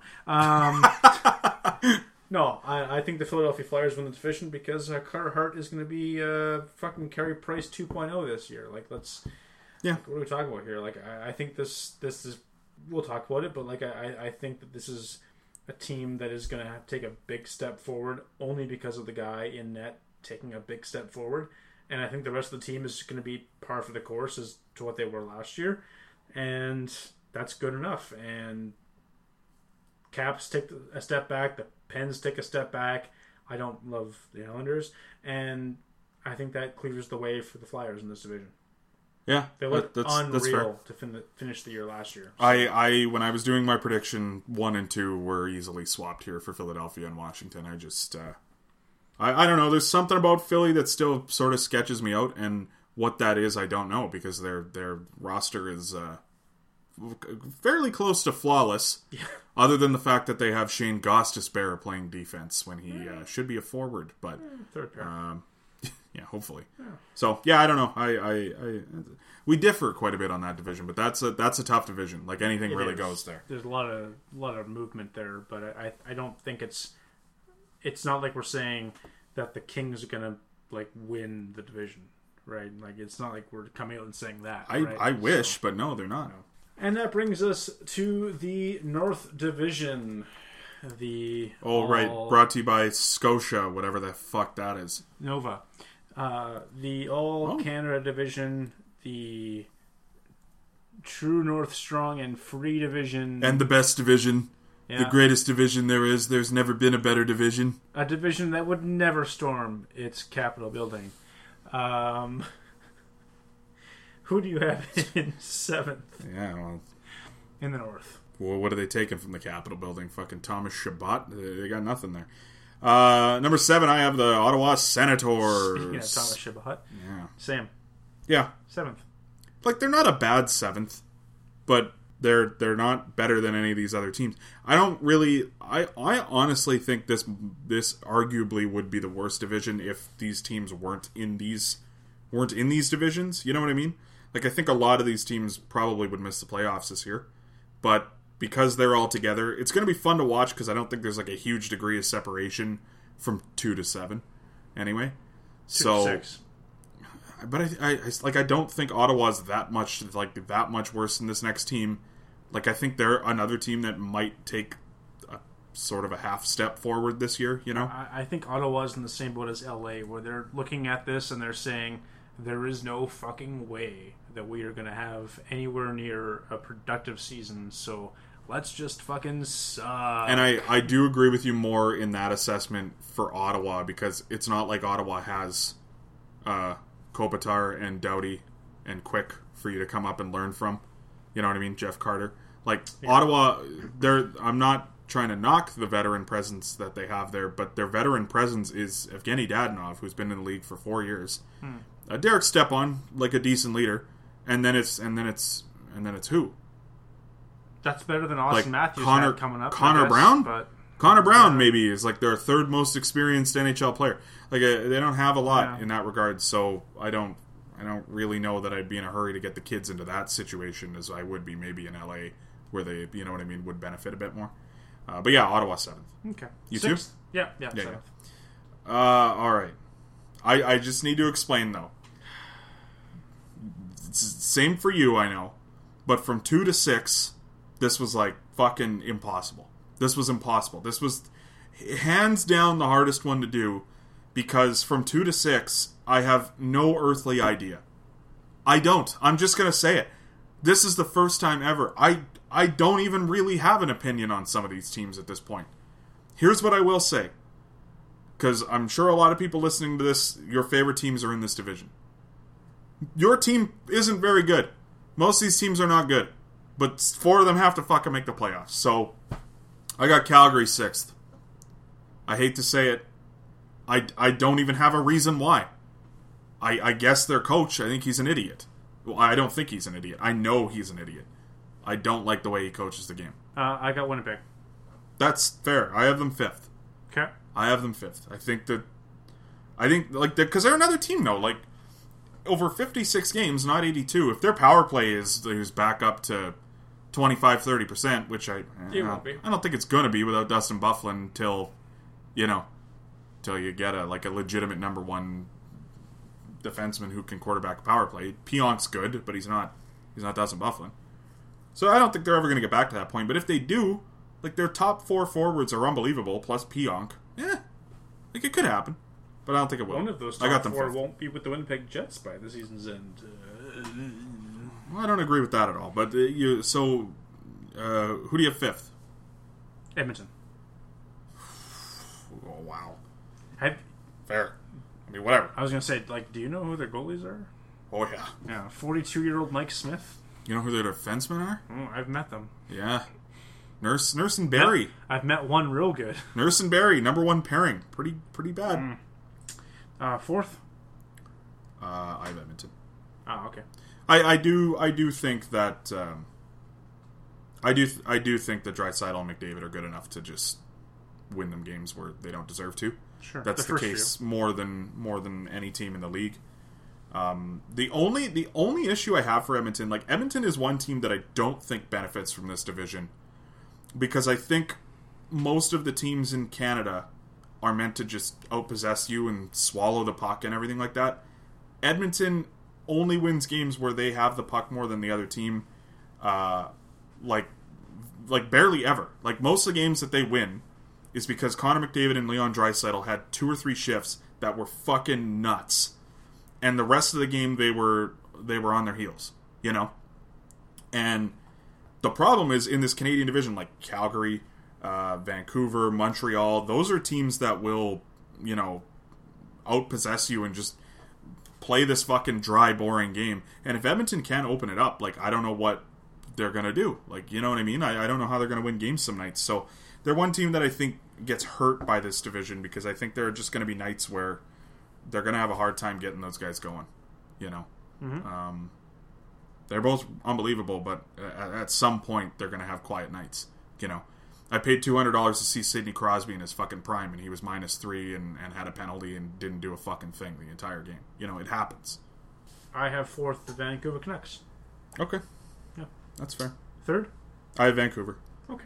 I did have Vancouver 3rd, and I had every other team below them other than Ottawa in the playoffs at some point over Vancouver. Like, I had Vancouver 6th for a while. But at some point, I don't know. Like, I think they have a similar problem to Edmonton, where they have a couple stars that do most of the work, but their depth is Except better. one's a defenseman. Yeah, and like that, and that's the thing. And one's a defenseman who plays with. One of the guys who does their heavy lifting is now going to be on a pairing with a guy who's probably better than him. Like, that's something that we forget, right? Like, they have fucking Nate Schmidt now, and provided he fits there the way he should, he might be their number 1 defenseman. Hughes probably takes a step forward this year and you know, puts himself firmly in the top 10 to 15 sort of conversation. But yeah, you're right. Like, they got better for sure. Mm-hmm. You know. 3rd I have Montreal. Okay, I'm surprised with you. I know you're not super high on them. Yeah, that's fair. My number 2 is Montreal. That's fair. I do like Montreal. My number 2 is Calgary. Okay. Not for me. I think you're taking a team that was, relatively good last year, like a 36-win team last year, and you're giving them a goalie. So that's probably going to help. Yeah. I do, for the record, think that Jacob Markstrom's going to be okay there. I wouldn't go good, but I think better than Riddick and who else was there? Probably, right? Who was the other guy? I don't know, Kerry Ramo. Like, he'll be good. But this is a genuine conversation I want to have with you. Not do you agree with me philosophically, but I actually want to know, what was the last, like, relatively big name goaltender that signed with a new team as a free agent and it actually worked out? Where it wasn't like, I don't even mean like a tire fire, where it was like they were the number 1 goalie by the end of like the second year still. Because, I mean, most recently Bobrovsky was a train wreck. Brizgalov obviously was terrible, but that was a while ago. I have never signed with or traded to. Like, what's the difference? I would, even traded to, like Freddie Anderson. Traded to, I think, is a little different, because traded to, I think, is more of an example of it's often like an underused goalie who's in a tandem who now gets traded to another team to be the number 1, and because they're good enough to be one. So, like, I think they're more targeted, whereas Calgary signed Jacob Markstrom because of a need. Like, if they didn't get Markstrom, they didn't have another play. Like, then they were signing Cam Talbot again or something, you know? But how does that affect Markstrom? What do you mean? Like Calgary needed someone, and they brought in a guy that they needed. Yeah. How does it affect Markstrom negatively? Well, because many of these goalies just don't fucking work out. Like, it's a fact. If he had re-signed with Vancouver, would we be having the same conversation? No, I think he should have stayed in Vancouver. I don't think he should have stayed in Vancouver. They were never going to be able to pay him what he got paid. He made the right move for his life. But where do I think his numbers would be better? Vancouver, 100%. Okay, 100%. I guess goalies are very, like, it does happen, right? Like, Darcy Kemper went to a new team, and now all of a sudden he's a good goalie. Antti Ranta went to that same team, But, those are two guys where maybe the system supports it a little more. So I don't know if I would put Markstrom into that category necessarily. It's just a lot of these times where it's almost like a panic signing and you throw money at a goalie. It doesn't often work out. You know what I mean? But like Anderson worked out via trade. Vancouver would have been doing with Markstrom? What's that? Throwing money at him to keep him around for the sake of keeping It's him not around? even. It's not the money thing. It's just like I think that when Columbus traded for Bobrovsky, for example, way back in the day, they saw a goalie that wasn't getting the opportunity in Philadelphia, who was young, who had room to grow, and they said we can build him, we can mold him into our system, kind of thing, right? So that was like a targeted move where they went out and they're like, all right, we're going to work with him, kind of thing. Whereas Markstrom's getting signed and literally just thrown into the fire, and they're like, well, we have a number one goalie, he's good to go. When in reality, like, he's going to be facing different types of shots than he was facing in Vancouver, right? So I think that the trade thing often works out a little bit more because it's buy low and then put them into a spot, and then, you know what I mean, hopefully they work out. Like, Anderson is a bit of a different situation where, yeah, they traded for him, and then they threw a bunch of money at him, and he did work out, but I think Anderson was a better goalie at 27 than Markstrom is at 29. So, Robin Lehner? Lehner's another one, though, where it's just... I always felt that Robin Lehner was a top, 10 talent, probably. He was just in an awful fucking team. So he would have a .920 save percentage, but his goals against average was still 3. Because in Buffalo, he didn't get the support there. So, like, I don't think Markstrom is as... Well, it's not that I don't think. He's not as good as Robin Lehner was. I think Markstrom's good. I just don't know... I'm just a little curious about this making them better. I don't know that it makes them that much better. I think their blue line got a lot worse. Yeah. And, well, it got worse anyway. And I don't think that they got any better defensively. I think they play the wrong system for the style of their roster. Mm-hmm. And I think Markstrom's going to have to make a lot of high danger saves this year. And it's just... Yeah.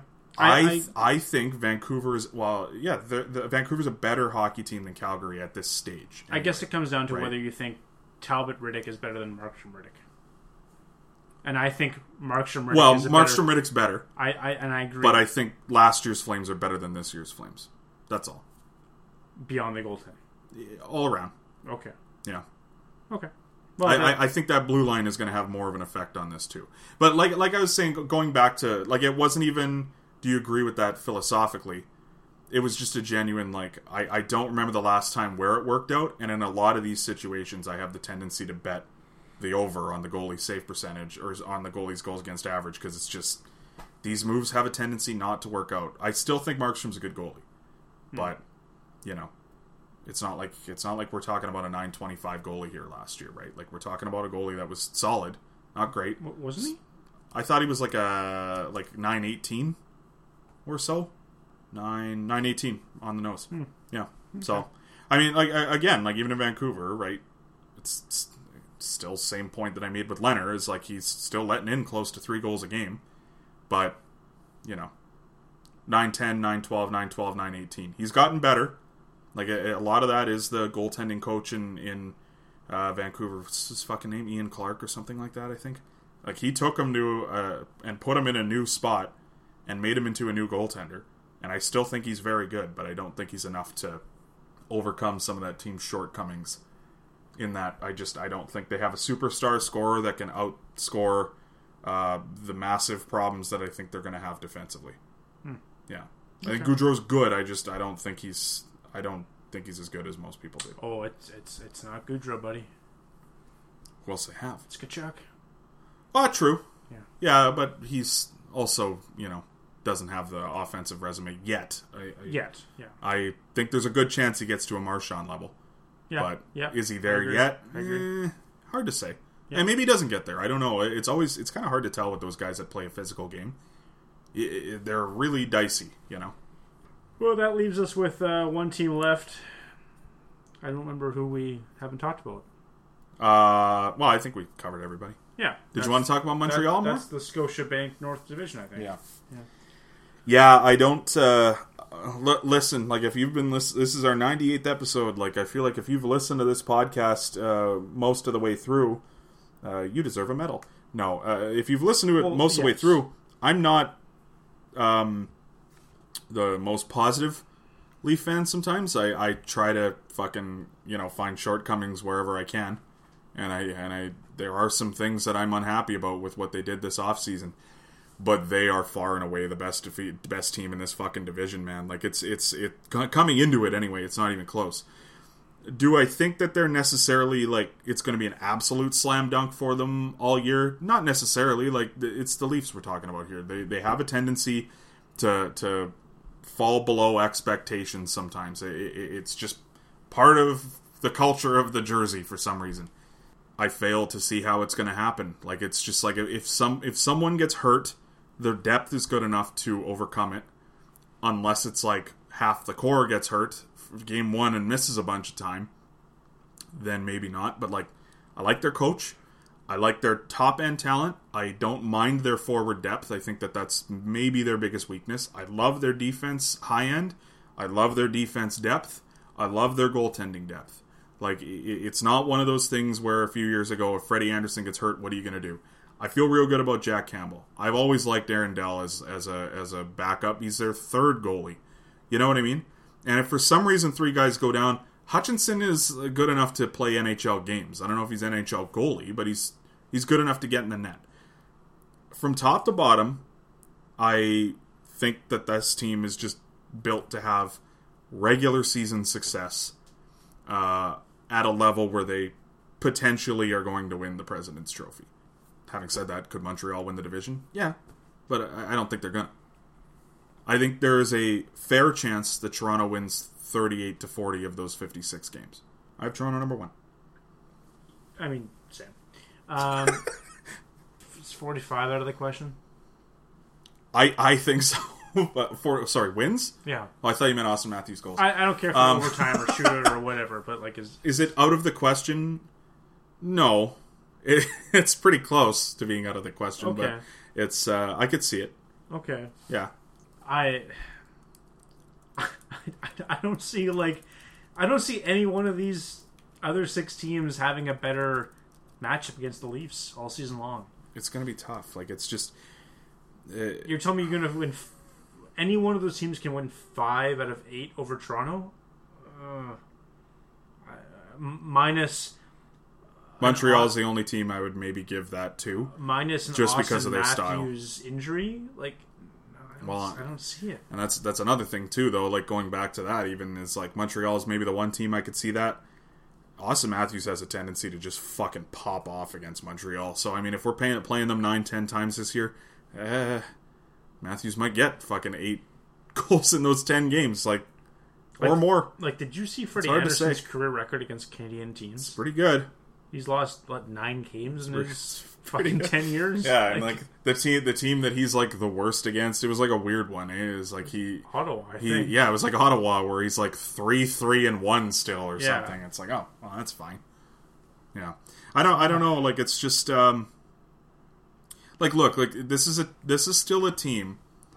Like, I don't know if there are a lot of non-biased fans that would take a look at the Leafs roster and say that they're outside the top 6 teams in the league, probably, in terms of their roster talent, so depends which fans you're talking to, I guess. Yeah, that's what I mean. But like, if you talk about their high end, like there isn't a team in the league that has their top 4 forwards being better than Toronto, I don't think. So that's kind of where you start. It's just one of those things where I think that they're so good on a high end level that they're going to find a way to beat teams that don't show up. And the nights where teams do show up, it's going to be hard to contain the Leafs for 60 minutes and still generate chances of your own, So it's tough. I don't think any of these teams match up particularly well against Toronto. It's going to be really tough to figure out how these teams are going to be seeded in the playoffs. We know that each of the division winners is going to go to the finals, and then we're going to reseed. So ideally, it's going to be 1-4, 2-3. You're not going to have your East-West, so to speak. So you know, for all we know, we could have like Toronto, Boston in the Cup Finals. Like that's how it could shake down. How do you have it? Let's jump ahead to the Stanley Cup preview.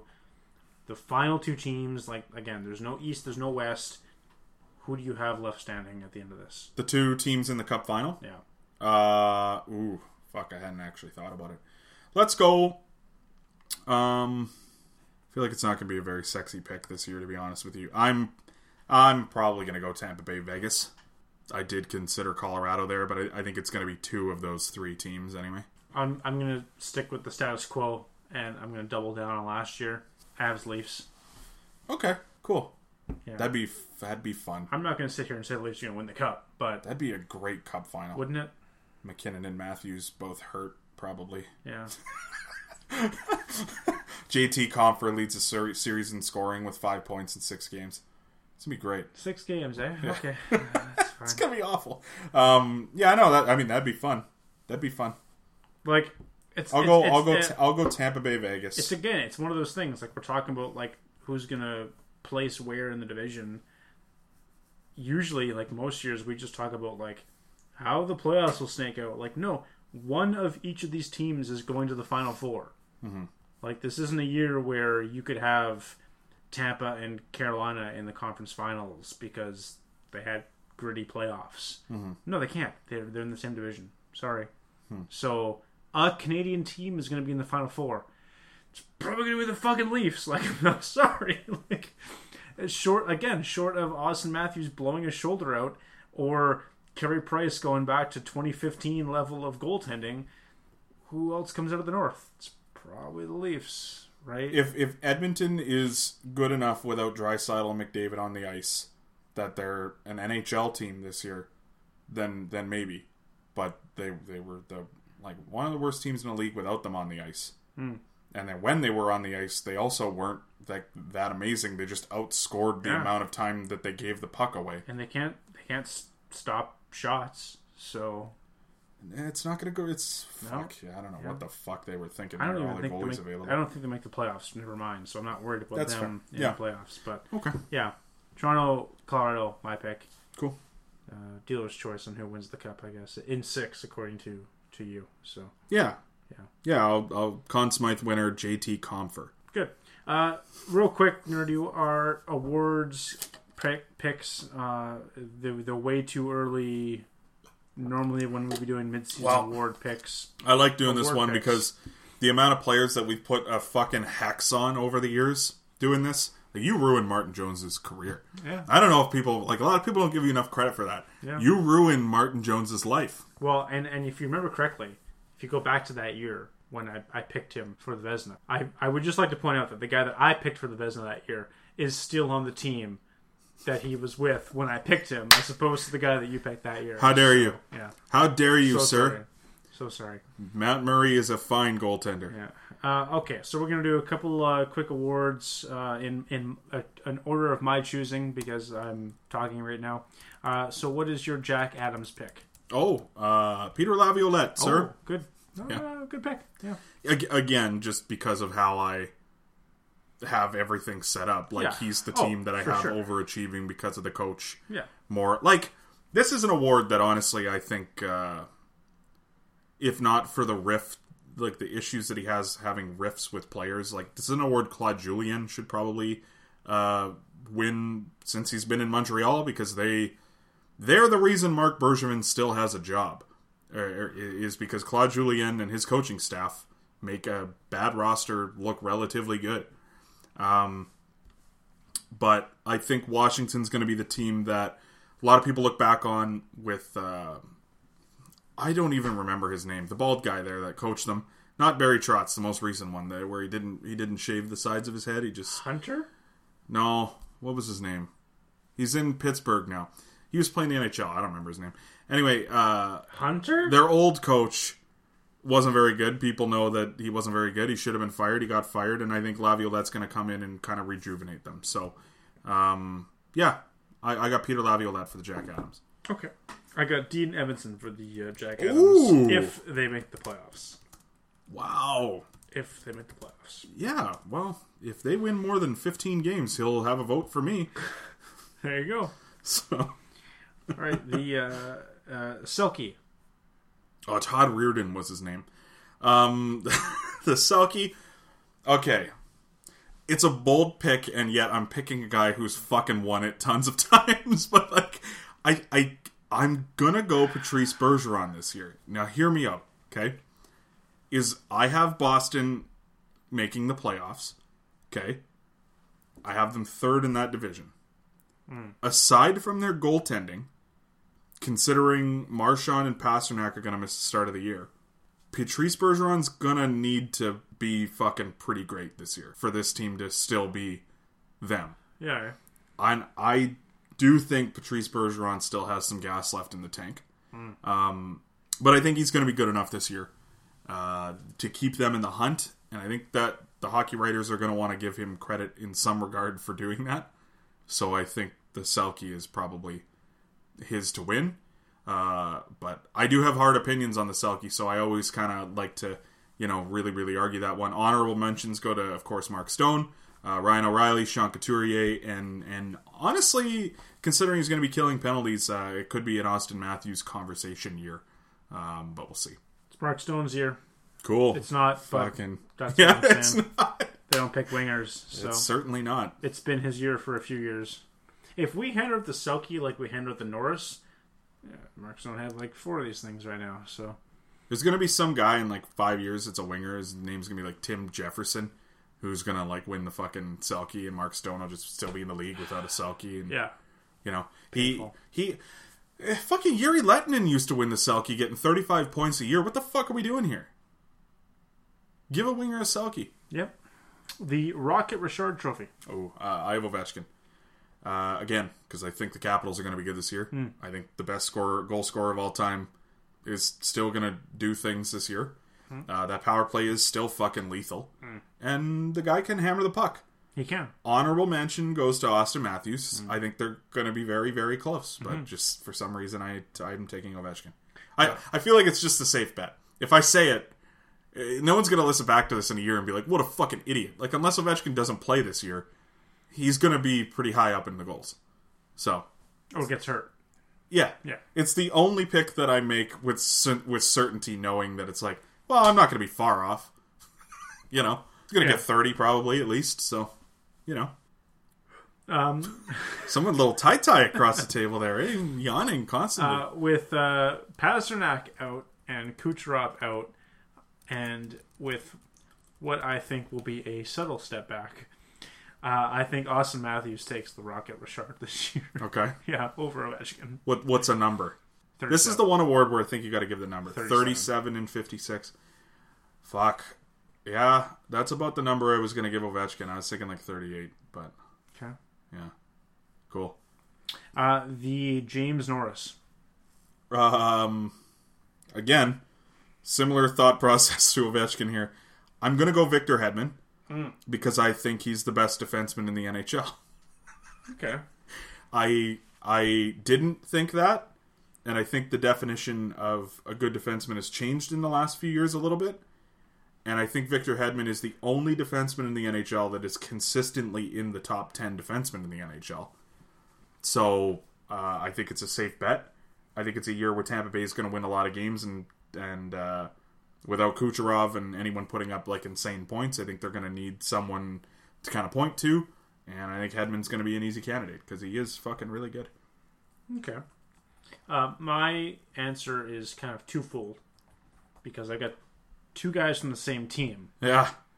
Like, and it just depends which one you want to pick this year. Like, who has the better year, I guess, is the way to answer it. It's either going to be Zach Werenski or Seth Jones. Not at all where I thought that was going. Cool. Yeah. Okay. Where did you think I was going?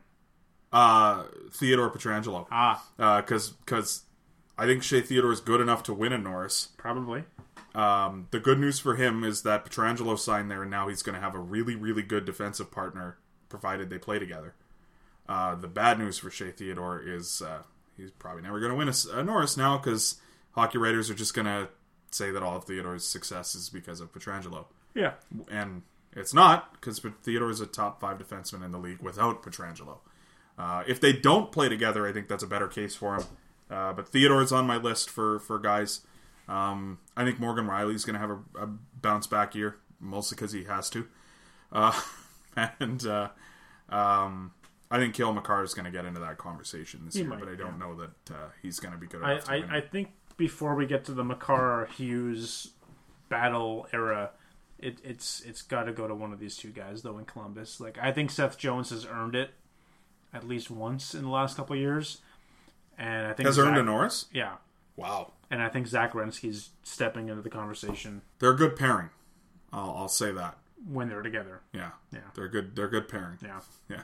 I like them both, but I don't look at them quite in that tier. Like, I look at them both as like they're both easily top 12, I guess.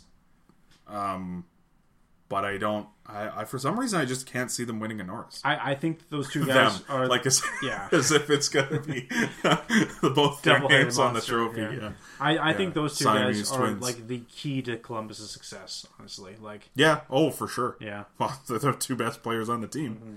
Yeah, that's fair. The Vezina.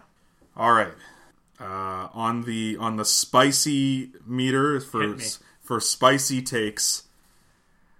We had conversations here where you questioned why I have teams in certain spots.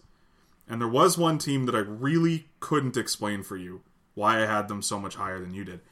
I think John Gibson is going to win the Vezina this year. I realize that is a very spicy take, given the fact that he was terrible last year. But I do think that when he's healthy, and his team is at least okay in front of him, that he is probably the best goaltender in the league. We saw Hellebuck have by his standards, bad year, and then bounce back and have a Vezina Trophy and arguably Hart Trophy candidate winning year last year. And I think Gibson's going to put himself back into that conversation. Mm-hmm. I just find it hard to believe that a lot of what happened last year is John Gibson. I just don't see it. So I will say too, I'm biased because I am a fucking massive fan of his. But I think he's gonna have a bounce back year.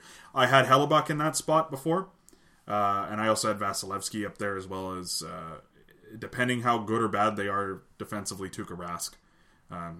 Your classics. But I'm going Gibson. I would love that because I have him in one of my fantasy leagues. So nice. I would be okay with that. Attaboy. My Vezina pick will not win his namesake's award, but I think Carter Hart is the Vezina winner this year. That's a good pick. That's why I have. I also have him in a keeper fantasy league, so I'd be good with that. Yeah, that's why I have Philly in first in their division. Yeah. I think this is a big Carter Hart year. Yeah. So yeah, it's my guy. I think the only reason I stayed away from him is just because.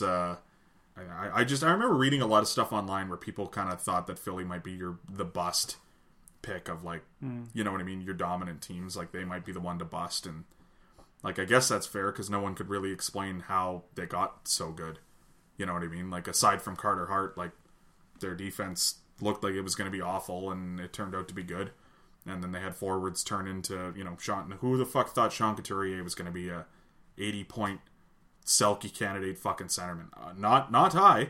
He's been in the league for a million years and he's just suddenly getting there. Like, it's weird when guys reach their peak when they're like 28. Yeah. But I saw that argument with Philly, so that's part of the reason why I kind of stayed away with Hart on there. But I do actually still think it's a decent pick. I just got scared away. I'm a chicken. Oh. Well, after my last few Vezina picks, don't worry. Oh, God, the kiss of death.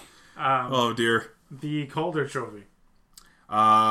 This was the one I had the hardest time with. Same. And I'm just going with the obvious pick. I'm going with Alexis Lafreniere. I will explain to you more in depth why that is with my next two awards. But yeah, I think the kid's unreal. He was a man amongst boys in junior, and now he's going to be a man again amongst mega members, I guess. So I think he might have a little trouble in that division. That's the only reason I strayed away from him. I picked a guy that I don't have a lot of faith in, but I think this is more a What? This is more a I want him to win it than it is Nick Robertson. I think he can win it award, Nick Robertson. and that would be Tim Stützle. Oh. Okay.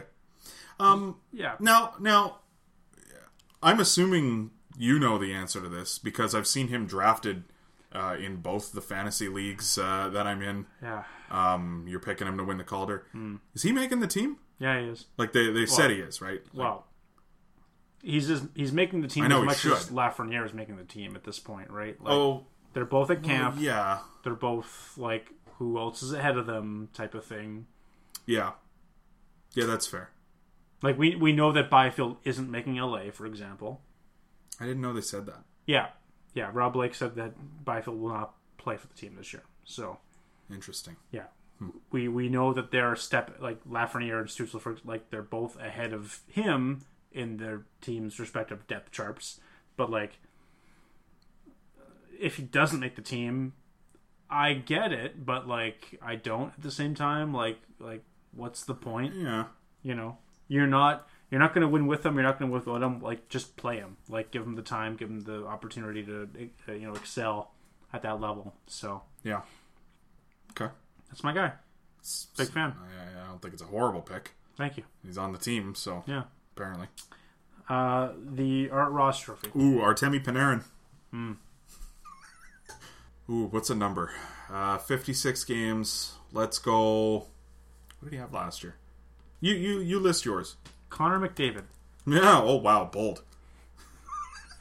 Yeah, have you seen some of the teams he's going to be playing against in that division?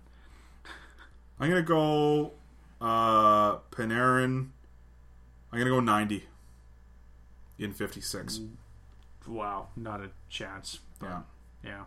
I had 95 and 69.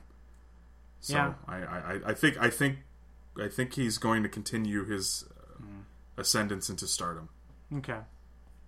I'm going to take McDavid at 84. Cool. Yeah. I'm good with that. Yeah.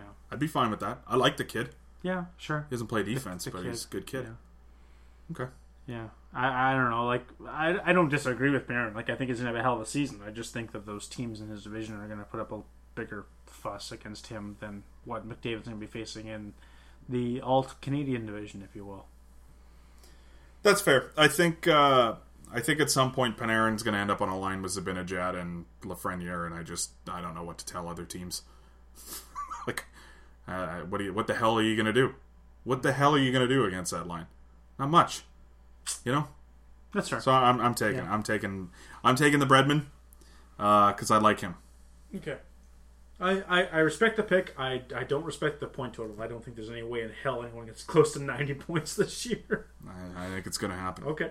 That's good, man. I think scoring's going to be up this year. That's just one thought I have. So Oh, I think after each team has played each other 2 or 3 times, we're going to see a lot of defensive hockey. that's what I thought too. But I think the idea of playing, like, the goaltending is going to be interesting this year, right? Because, like, you're in theory going to use your tandems more this year than you would any other year. Yeah. Because you don't want to play your goalie 10 times against the same team unless it's John Gibson, who's going to have like a 940 this year.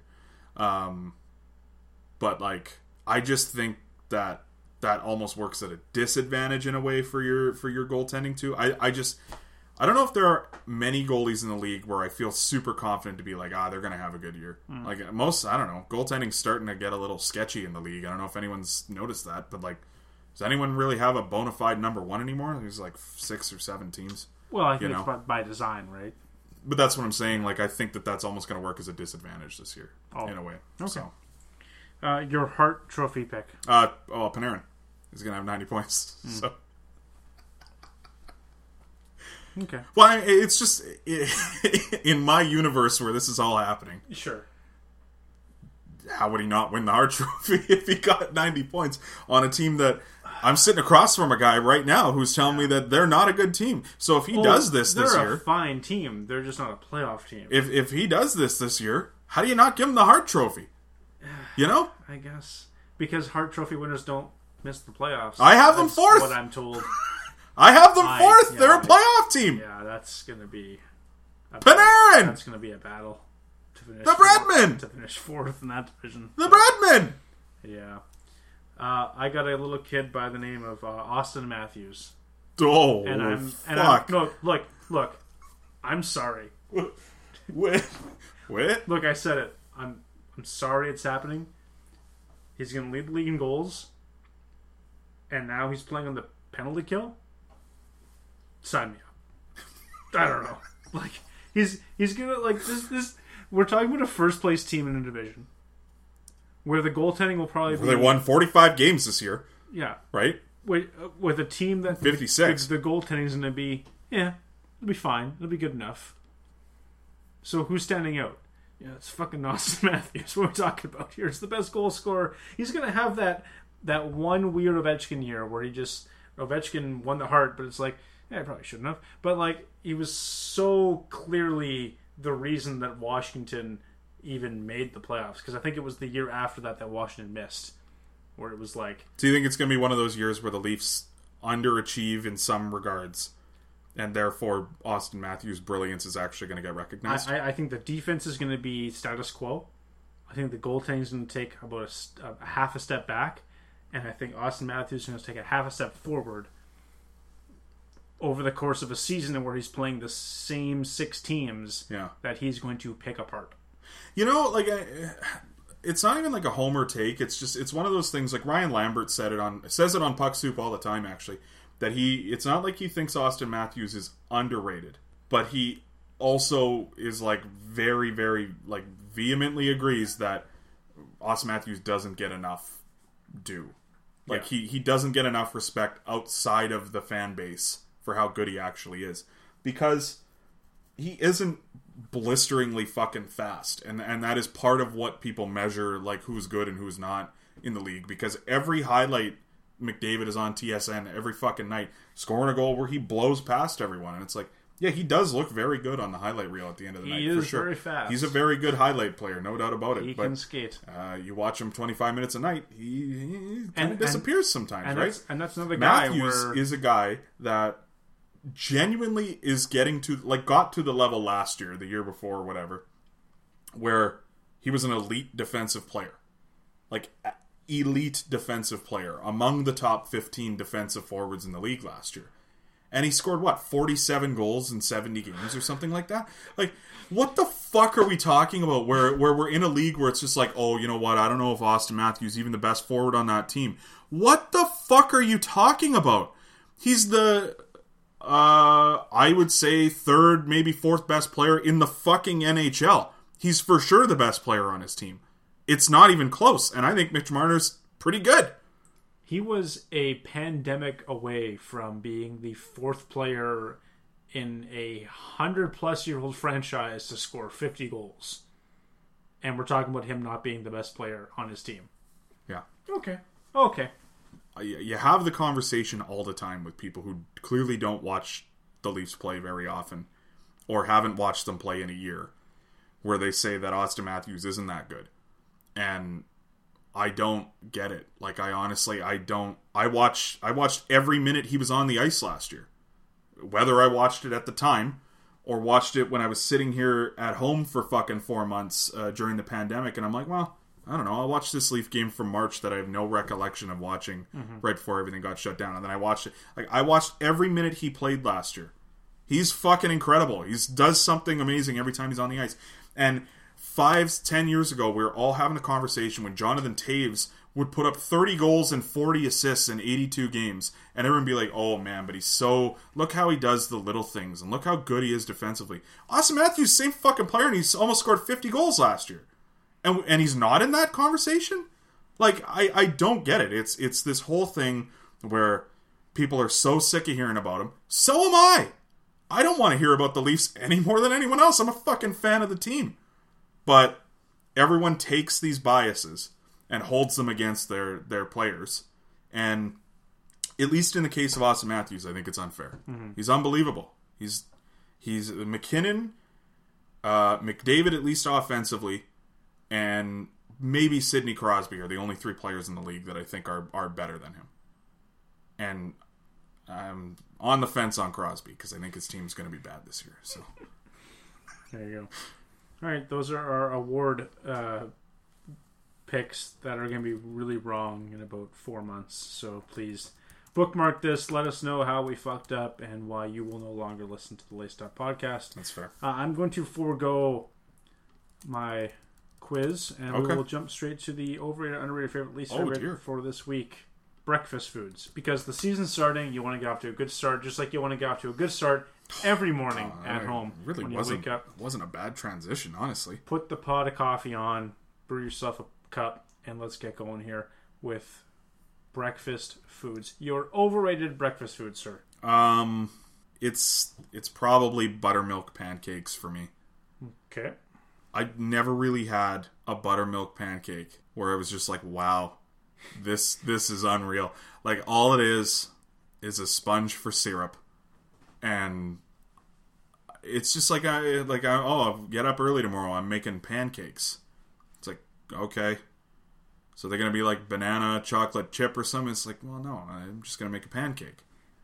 Nah, pancakes need something else, man. They can't drive their own bus, and let me tell you, syrup doesn't have the keys either. Like, you need something else going on in there. I think it's overrated. They're fine, but they don't do that much for me. Okay. Yeah. On a similar track, my overrated is waffles. Oh. Yeah. Interesting. Just pancakes with syrup traps. So that's the thing too, though, is like if we're not doing anything to them other than just putting syrup on them, I'd rather have a waffle than a pancake. I'd rather have fruit on my waffles than a pancake. Like, it's just in any scenario where it's like I could have a pancake, it's like, yeah, but I'd rather have a waffle. Like, to me, I'd rather have them. I think it depends on where you draw the line. Because, like, if I can have a Finn pancake... This is ridiculous conversation. If I can have a Finn pancake, like, get the fuck out of here. No, I do draw the line. Those are different. That's not a buttermilk pancake. So like fruit with waffles is different than waffles then. Okay, no, I see your point. Okay. Yeah. A plain waffle with syrup. Fuck it. Overrated. That's what you're saying. Yeah. Okay. Underrated. My underrated is Finn pancakes. I don't know why, but they're way better. Like, can't exactly explain why they're so much better than buttermilk pancakes, other than they're just thinner and they're tastier. What is there not to love? They're unbelievable. I'm 28 years old now. I just turned 28 last month. I have never in my life tried to make Finn pancakes. And I'm very nervous for the first time I do. Because nothing gets me more excited in the morning than finding out I'm having Finn pancakes. And the disappointment on my face when I inevitably ruin it the first time I ever make it is going to be crushing for whoever else is there. But it's going to hurt. My sister, that does not listen to the podcast, so I can speak candidly about her. Cool. Is engaged to a Finnish lad, and I stayed with her in her home about a year ago, and she told me she was making Finnish pancakes tomorrow morning for breakfast. Oh no. And I was very worried. And she fucking killed it. Really? Oh my god. That's not where I thought that was going. Don't you fucking tell her. But like, that was the proudest I've ever been of my little baby sister, is when I woke up the next morning and she didn't ruin the Finn pancakes. It was like, okay, no, you've made it in life. I don't care if you have a job or if you have, like, you know, a home or anything to your name. You made some pretty good Finn pancakes. Good for you. That's good. Yeah, I'm proud. So okay. My underrated is French toast. Underrated is French toast. You think it's underrated? Yeah, I think that there's this. I don't think it's overrated. I think there's this weird divide with people where they're like, "What should you make for breakfast?" It's like, pancakes, and it's like, okay, what about French toast? And like, that's too much work. It's like, well, that's about the same amount of work. I think it's arguably easier. And you are a sensible man, my friend. So I've met many a person. The bread's already made. You don't have to do anything else. I have met many a person who are like, that's too much work to make French toast. Is it? I don't want to go to that length to make French toast. So I never get to have French toast when I'm in these... Like, have you ever been to a hotel continental breakfast where they have French toast? Fuck no, you haven't. Because they have these weird pancake and waffle machines. So, like... Have you ever had good breakfast at a hotel. Because I've been at a hotel Like once. that has a restaurant in the hotel, and their breakfast is awful. Yeah. Your favorite. Ugh. Let's talk about something happy. Your favorite breakfast. Eggs Benedict. That sounds complicated. Yeah. Yeah, it is. I've tried to make it a few times. It's not the easiest thing to make. So I have a lot of respect for people who do know how to make it good. It's all in the hollandaise sauce, you know? You know, for me, like, do you? It's one of those things where it's like a poutine. It's all in the gravy. You know, if the gravy's not good, there's no point. Same thing with the Eggs Benedict. And I would even go specifically to say Eggs Benedict with ham and a little spinach on it. And then a good hash brown. It's got to be a good hash brown as like a side. That's number one for me, man. I'll take it every day. I could eat that. I could eat it every day. I want to like it, but I can't get past the hollandaise sauce. Yeah, that's fine. It's not for everyone. It's not one of those things where if I find out someone doesn't like it, I think it's fucked up. Like hollandaise sauce, you can only really use it on a few different things. Otherwise, it doesn't really work. You know. Along similar lines, hold the hollandaise sauce. My favorite is just your generic granny farm-fed, everybody's best friend scrambled eggs. Are you talking about eating your grandma? Oh. Everyone's granny. Farm-fed, everyone's best friend. Yeah. Matriarch of the family. Scrambled eggs is your Scrambled favorite. eggs. Yeah. That's bold considering you didn't eat eggs till like 2 years ago. Pretty good. Fuck yeah. You toss some hot sauce in that bitch. Let's go. Eggs are a really nice base for anything because they're not anything. They don't really taste like anything. They're just kind of, you know, like they do taste, but you know what I mean? They're so good. Like, how do you describe the taste of an egg? You describe the texture more than anything, really. You know what I mean? Tastes like breakfast. Yeah. That's Tastes like breakfast. Throw a little bit of dill in it. Tastes like breakfast with dill in it. You know? dill. You don't put dill in your scrambled eggs ever? No. It's nice.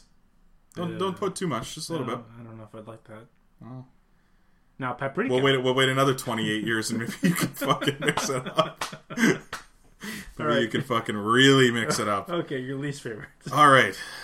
I kind of feel bad with this choice. Just hear me out, okay? My least favorite is cinnamon rolls. Here's why. Is that a breakfast? That's exactly why. Because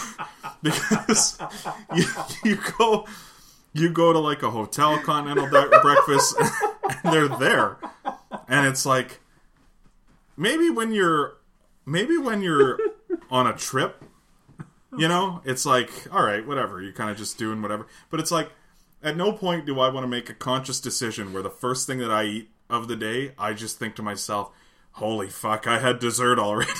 Like, you know. Yeah. Just least favorite. Still nice, but it ruins my day mentally when I have. You know what? And like saying that and laughing at you, I do have to admit that when I worked at a grocery store for 10 years, for about 5 of those years, we had like an open bakery where you could buy one thing instead of like a bulk fucking 12-pack of donuts. Mm-hmm. And like I used to get a cinnamon roll every like once in a while because they were fucking delicious, freshly baked at 9 a.m. So I like them, but I've never considered them breakfast for some reason. Yeah, it's a similar vein for me. Like the only reason I didn't choose muffins is because I eat them so fucking often as breakfast. But it's another one of those things where I don't anymore. But when I was a student, you know what I mean? Like I'd get out of bed, I'd go to school, I'd sit through a class. I'd listen to my stomach roar for 90 minutes of the class, and then I'd think to myself, I gotta eat something. I'm gonna get a coffee, so what am I gonna eat for breakfast? Well, we have muffins or muffins. We have muffins, or you can go to the cafeteria and get sushi and fucking pizza and ice cream. Like it's the interview. Yeah. Muffins and cinnamon rolls both, either way, it's just one of those things. I eat them, I'm full, and then like half an hour later, I'm like, why didn't I eat something healthier? Like, why didn't I just have a bowl of yogurt? You know? So, Cinnamon rolls because they are a bad decision, not because they aren't delicious. Okay. Yeah. My least favorite is I don't know, shredded wheat. Anything wheat Ooh, good based call. cereal, and any cereal that it's like I feel that I'm chewing whatever Nebraska, was yeah. left over from Bowater. I feel like I'm eating Nebraska for breakfast. Sure. Yeah. Sure. Like, we get a buddy that works in the mill. Like, if he just showed the back door with, like, a bag, and it's like, this is what I didn't use today. Have a breakfast and add milk. Like, that's what I feel like shredded wheat is. Yeah. Okay. That's fair. Yeah. That's fair. Like, why do we do that to ourselves? There's so many better options out there.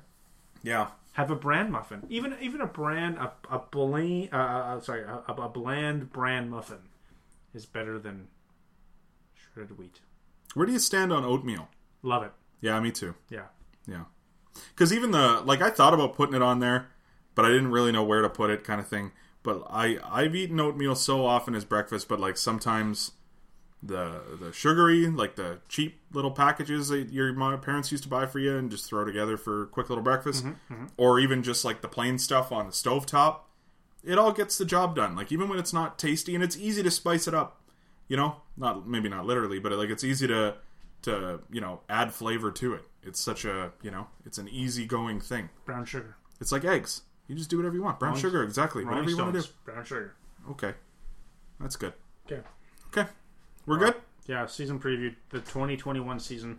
Reminder, we are not calling it the 2020 No, yeah. 2021 season. Yeah. 2020 didn't happen. Yeah, we heard you, Cranky. Yeah, I don't know. I have nothing to plug except this podcast. So. Yeah, I'm also boring at the moment, so. Oh. Mm-hmm. Well, maybe we'll have more to tell you about next time. Yeah, looking forward to talking about which games did and didn't happen this week. Just waiting to see what happens with COVID, really. And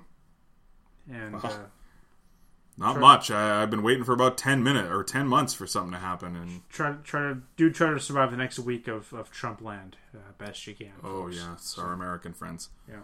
Goodbye. I'm telling you, this place is perfect. You're gonna make friends in no time. Get me out of here! Here, just eat that! Leave us alone! I think about